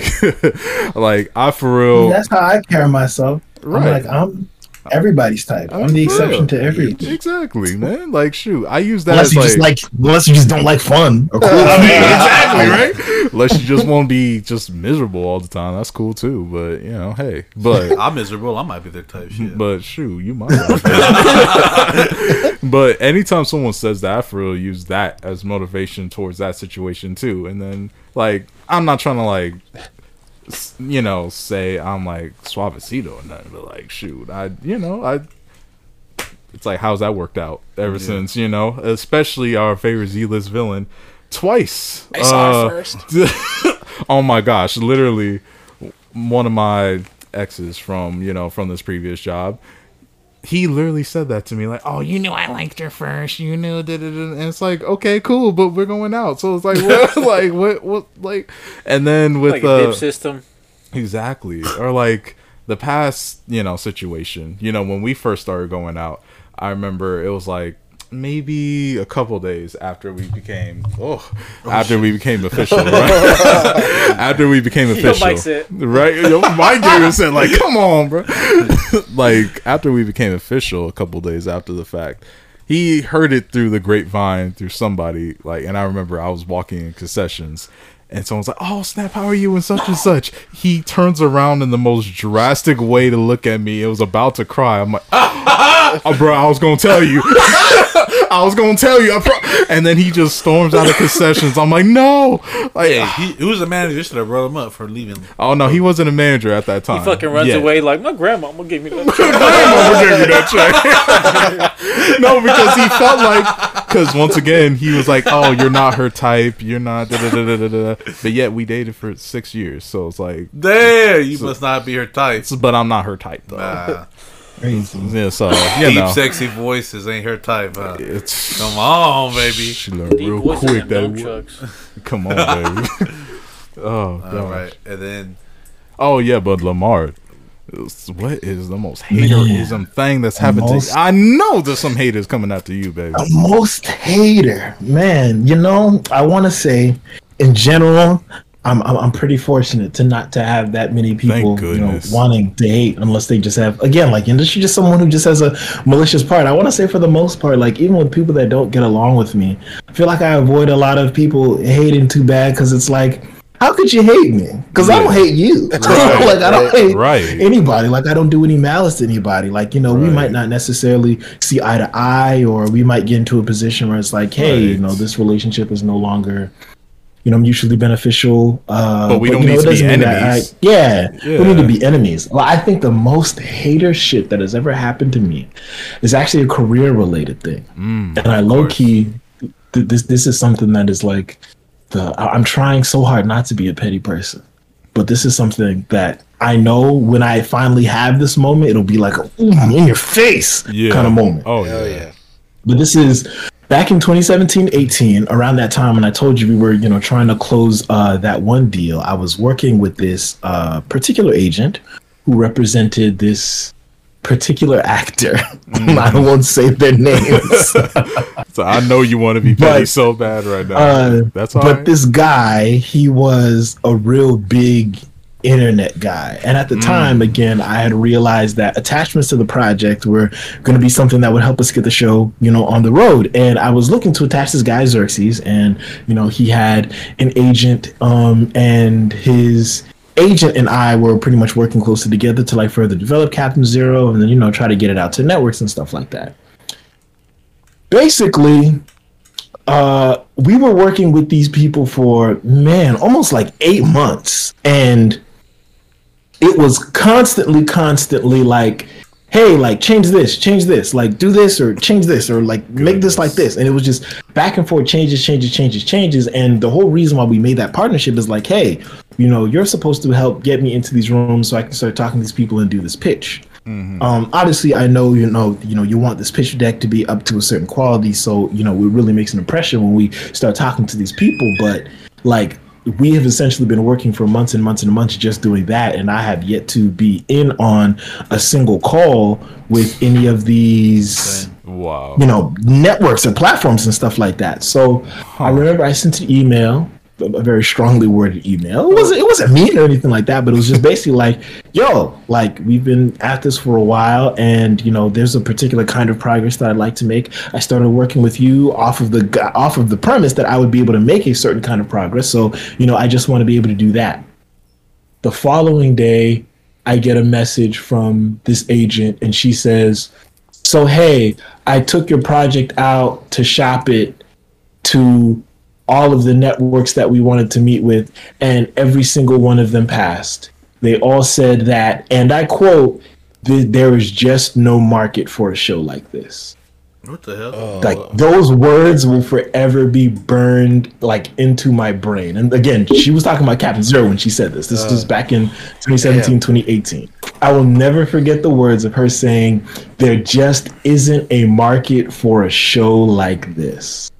And I remember, and then after she said that, she was like, "And yeah, because of that, the actor would like to gracefully bow out of the role. In the future, maybe we can work together again." Long business termy way of basically saying "Hey, our lead actor is out." Yeah. And bet. Cool. Bet. At first, when I first heard this, at first I was just really devastated. Oh yeah. At being "Oh my God, what? Every single network that you talked to passed." But then as more time went on, I realized, oh, this lady lied. She fucking lied. She lied. There is no way in one day you, with the level of, agent she was at, because let's be clear, it's not like she was, rep by one of the top, 10 agencies or one of an agent that was actively working, So right. I was like, first of all, and now I also know from the experience that I have with my agent, who's an amazing agent, wonderful. And we've been out to several networks. I was like, there is no way you heard back from every platform in one day. Impossible. That did not happen. Which means, you lied to me. You lied to me. You didn't like the fact that I pressed you about the fact that we've just essentially just been running around in circles, and I've been doing all this work with no real progress to show for it. I called you out on it, and when I did, you didn't like that. So you told me the actor bowed out, and you fed me some cap about how there's no market for my show and how every network passed on this project. I bet. It's a goddamn lie. A blatant lie. It's watch this. Yeah, for real. I'll use that as motivation too. Okay, cool.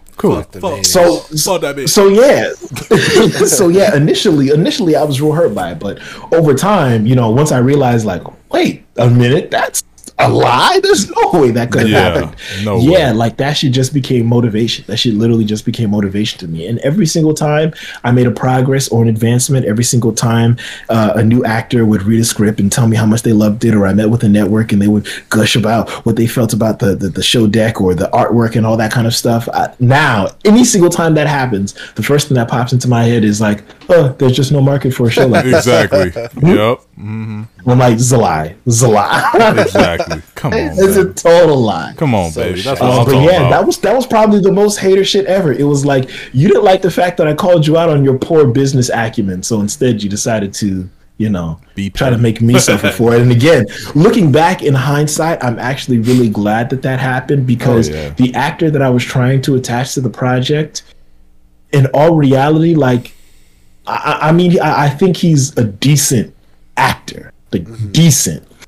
But the reality is, him as a person, oh shit! I think at that point in time, I was just really, really, honestly desperate to just get anybody with a name. And at that time, I didn't realize how desperate I was.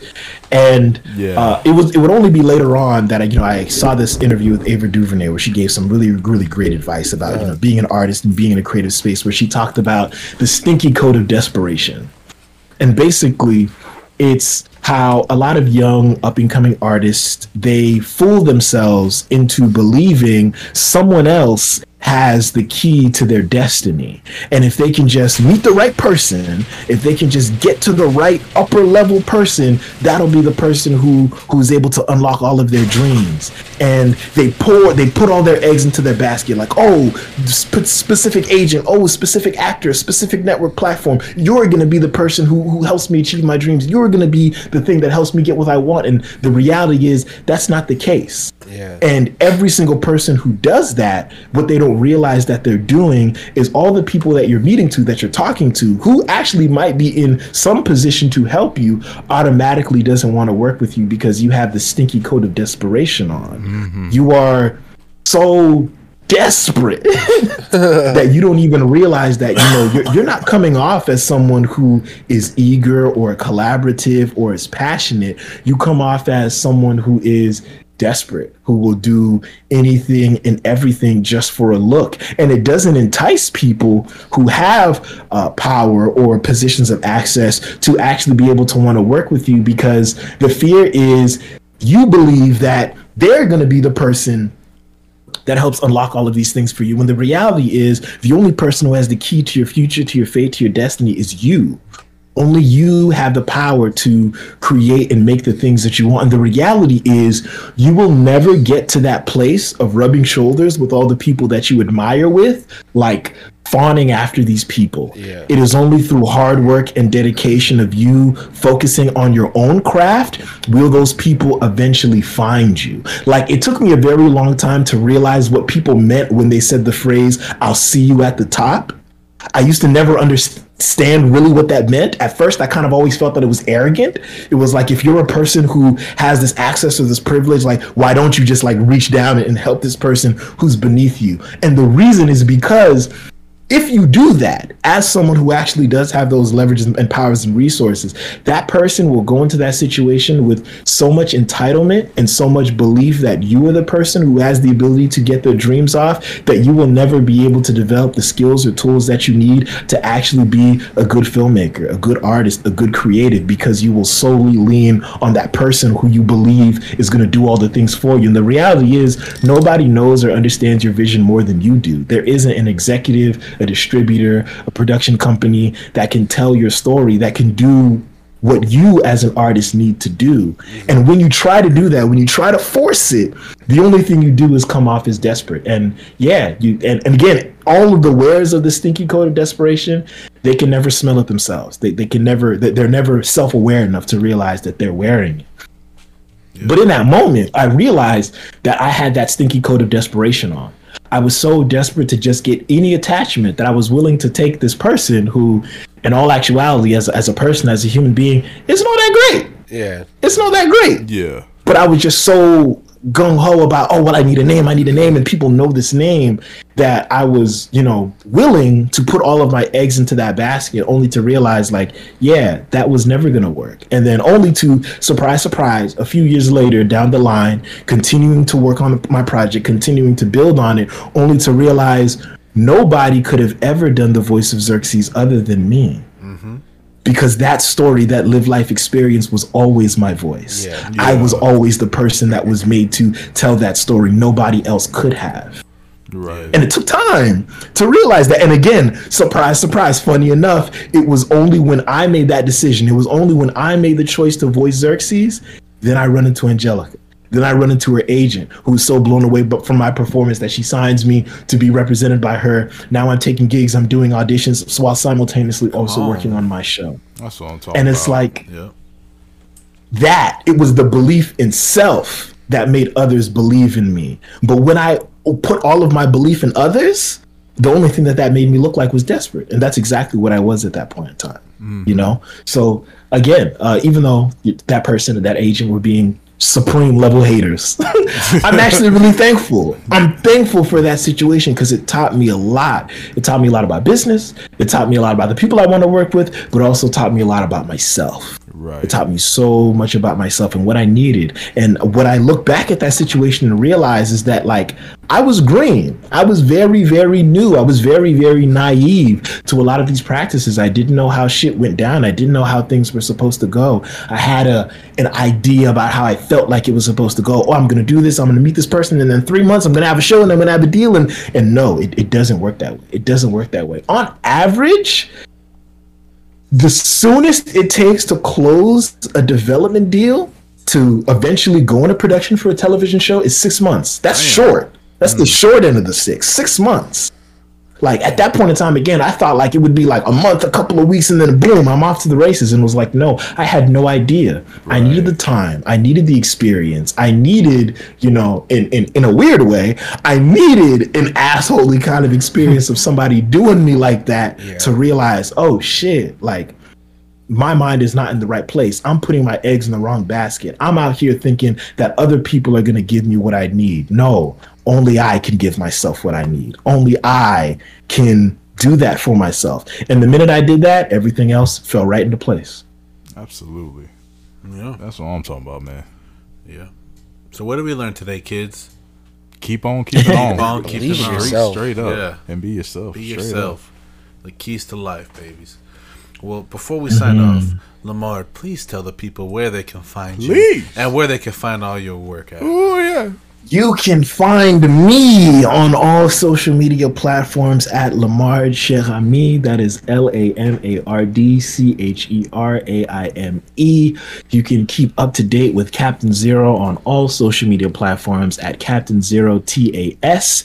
That stands for The Animated Series. On all social media platforms. I'm the most active on Twitter. So if you want to get, you know, day-to-day updates, see what I'm going on, see what I'm thinking in my brain, or just see what's going on with the show or the other projects we got, Twitter is definitely the place to be.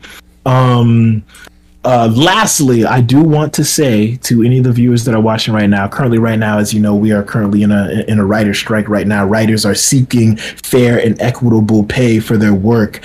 I dropped a link here inside the chat. It's for the Entertainment Community Fund. It's basically right now, writers are essentially out of work. And there's a lot of lower level writers who, you know, who aren't having any income coming in, and this is a great place where people can go to donate to help make sure that people can, you know, put some food on their table and pay their rent in the meantime while they're trying to figure all of this stuff out. So I dropped that link there inside like the chat. If you guys could share that would be super helpful to help out all my writing peeps out there.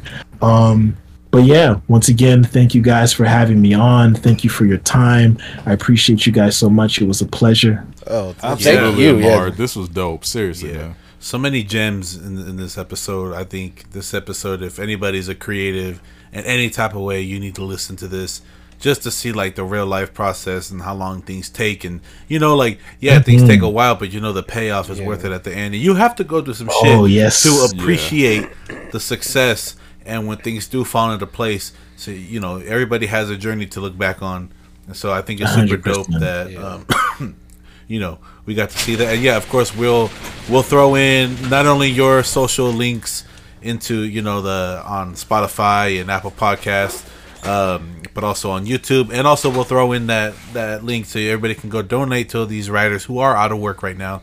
And if you feel like this doesn't affect you, well, guess what, motherfucker? It does. It does. Because it will. It already is. I mean, huge movies like Blade and Stranger Things, the new season, and Euphoria, all those are delayed right now because of everything. The strike and everything. And also, maybe whatever you watch, maybe those writers aren't on strike, but guess what? There are tons and tons of actors and celebrities and producers who are in support of this strike that are not going to be working. So I suggest we all spread the word, and we, you know, if you can and are able to, go ahead and donate to, you know, help keep these people, you know, they have no income right now, so make sure that we're supporting each other, especially if you're creative, man. We're supposed to support each other. We never do, but we are supposed to. And, you know, once again, like I say every week, baby, follow us on Instagram at Visual House Studios. Follow us on TikTok at Visual House Studios. Go to YouTube. There's this white bar right there. Click on it and type in Visual House Studios. And subscribe, you know, and check out, you know, not only this episode. Well, obviously, if you're listening, you already checked out this episode. Shout outs. I love you. Your mom did a good job. But also check out all the previous episodes. This is episode 46? Something like that. It's crazy. There's so many episodes for y'all to check out. And don't forget to also click the link that we're gonna leave in all the episodes. In this episode to go check out Lamard's work. And make sure, if you can, donate to that link. If you can't, just share it. Somebody will. Let's spread the word. Show some love to your writers. And yeah, thank you. We appreciate you taking your time out of your day, because we're sure you're super busy. Oh man, listen, anything for the creators, man. Anything for the creators. I am for the people. There's one thing you need to know about me. It is that, man, I'm always down to do work with my community, and again, just like reach out to any and all artists. And I'm also very, very big on just like giving game, sharing the knowledge. Like, if I knew all of the stuff that I learned in the last 4 years of being a filmmaker, it probably would have taken me 3 years to get to this point right now, you know. So it's like, if there's any advice, information that I can disseminate to help somebody, you know, expedite that process, you know, skip a couple of steps that I had to learn the hard way, I want to do that. So thank you for giving me the platform to be able to do that. Absolutely. Thank you for coming on. For real, we appreciate it. We appreciate it anytime someone comes on to hang out with a bunch of scrubs like us. All right, well, once again, thank you, everybody. Make sure you check out Lamar's work, and spread the word. Don't be a hater, don't be a little hoe, and we love y'all. See y'all next week. Yeah, we love y'all. Peace.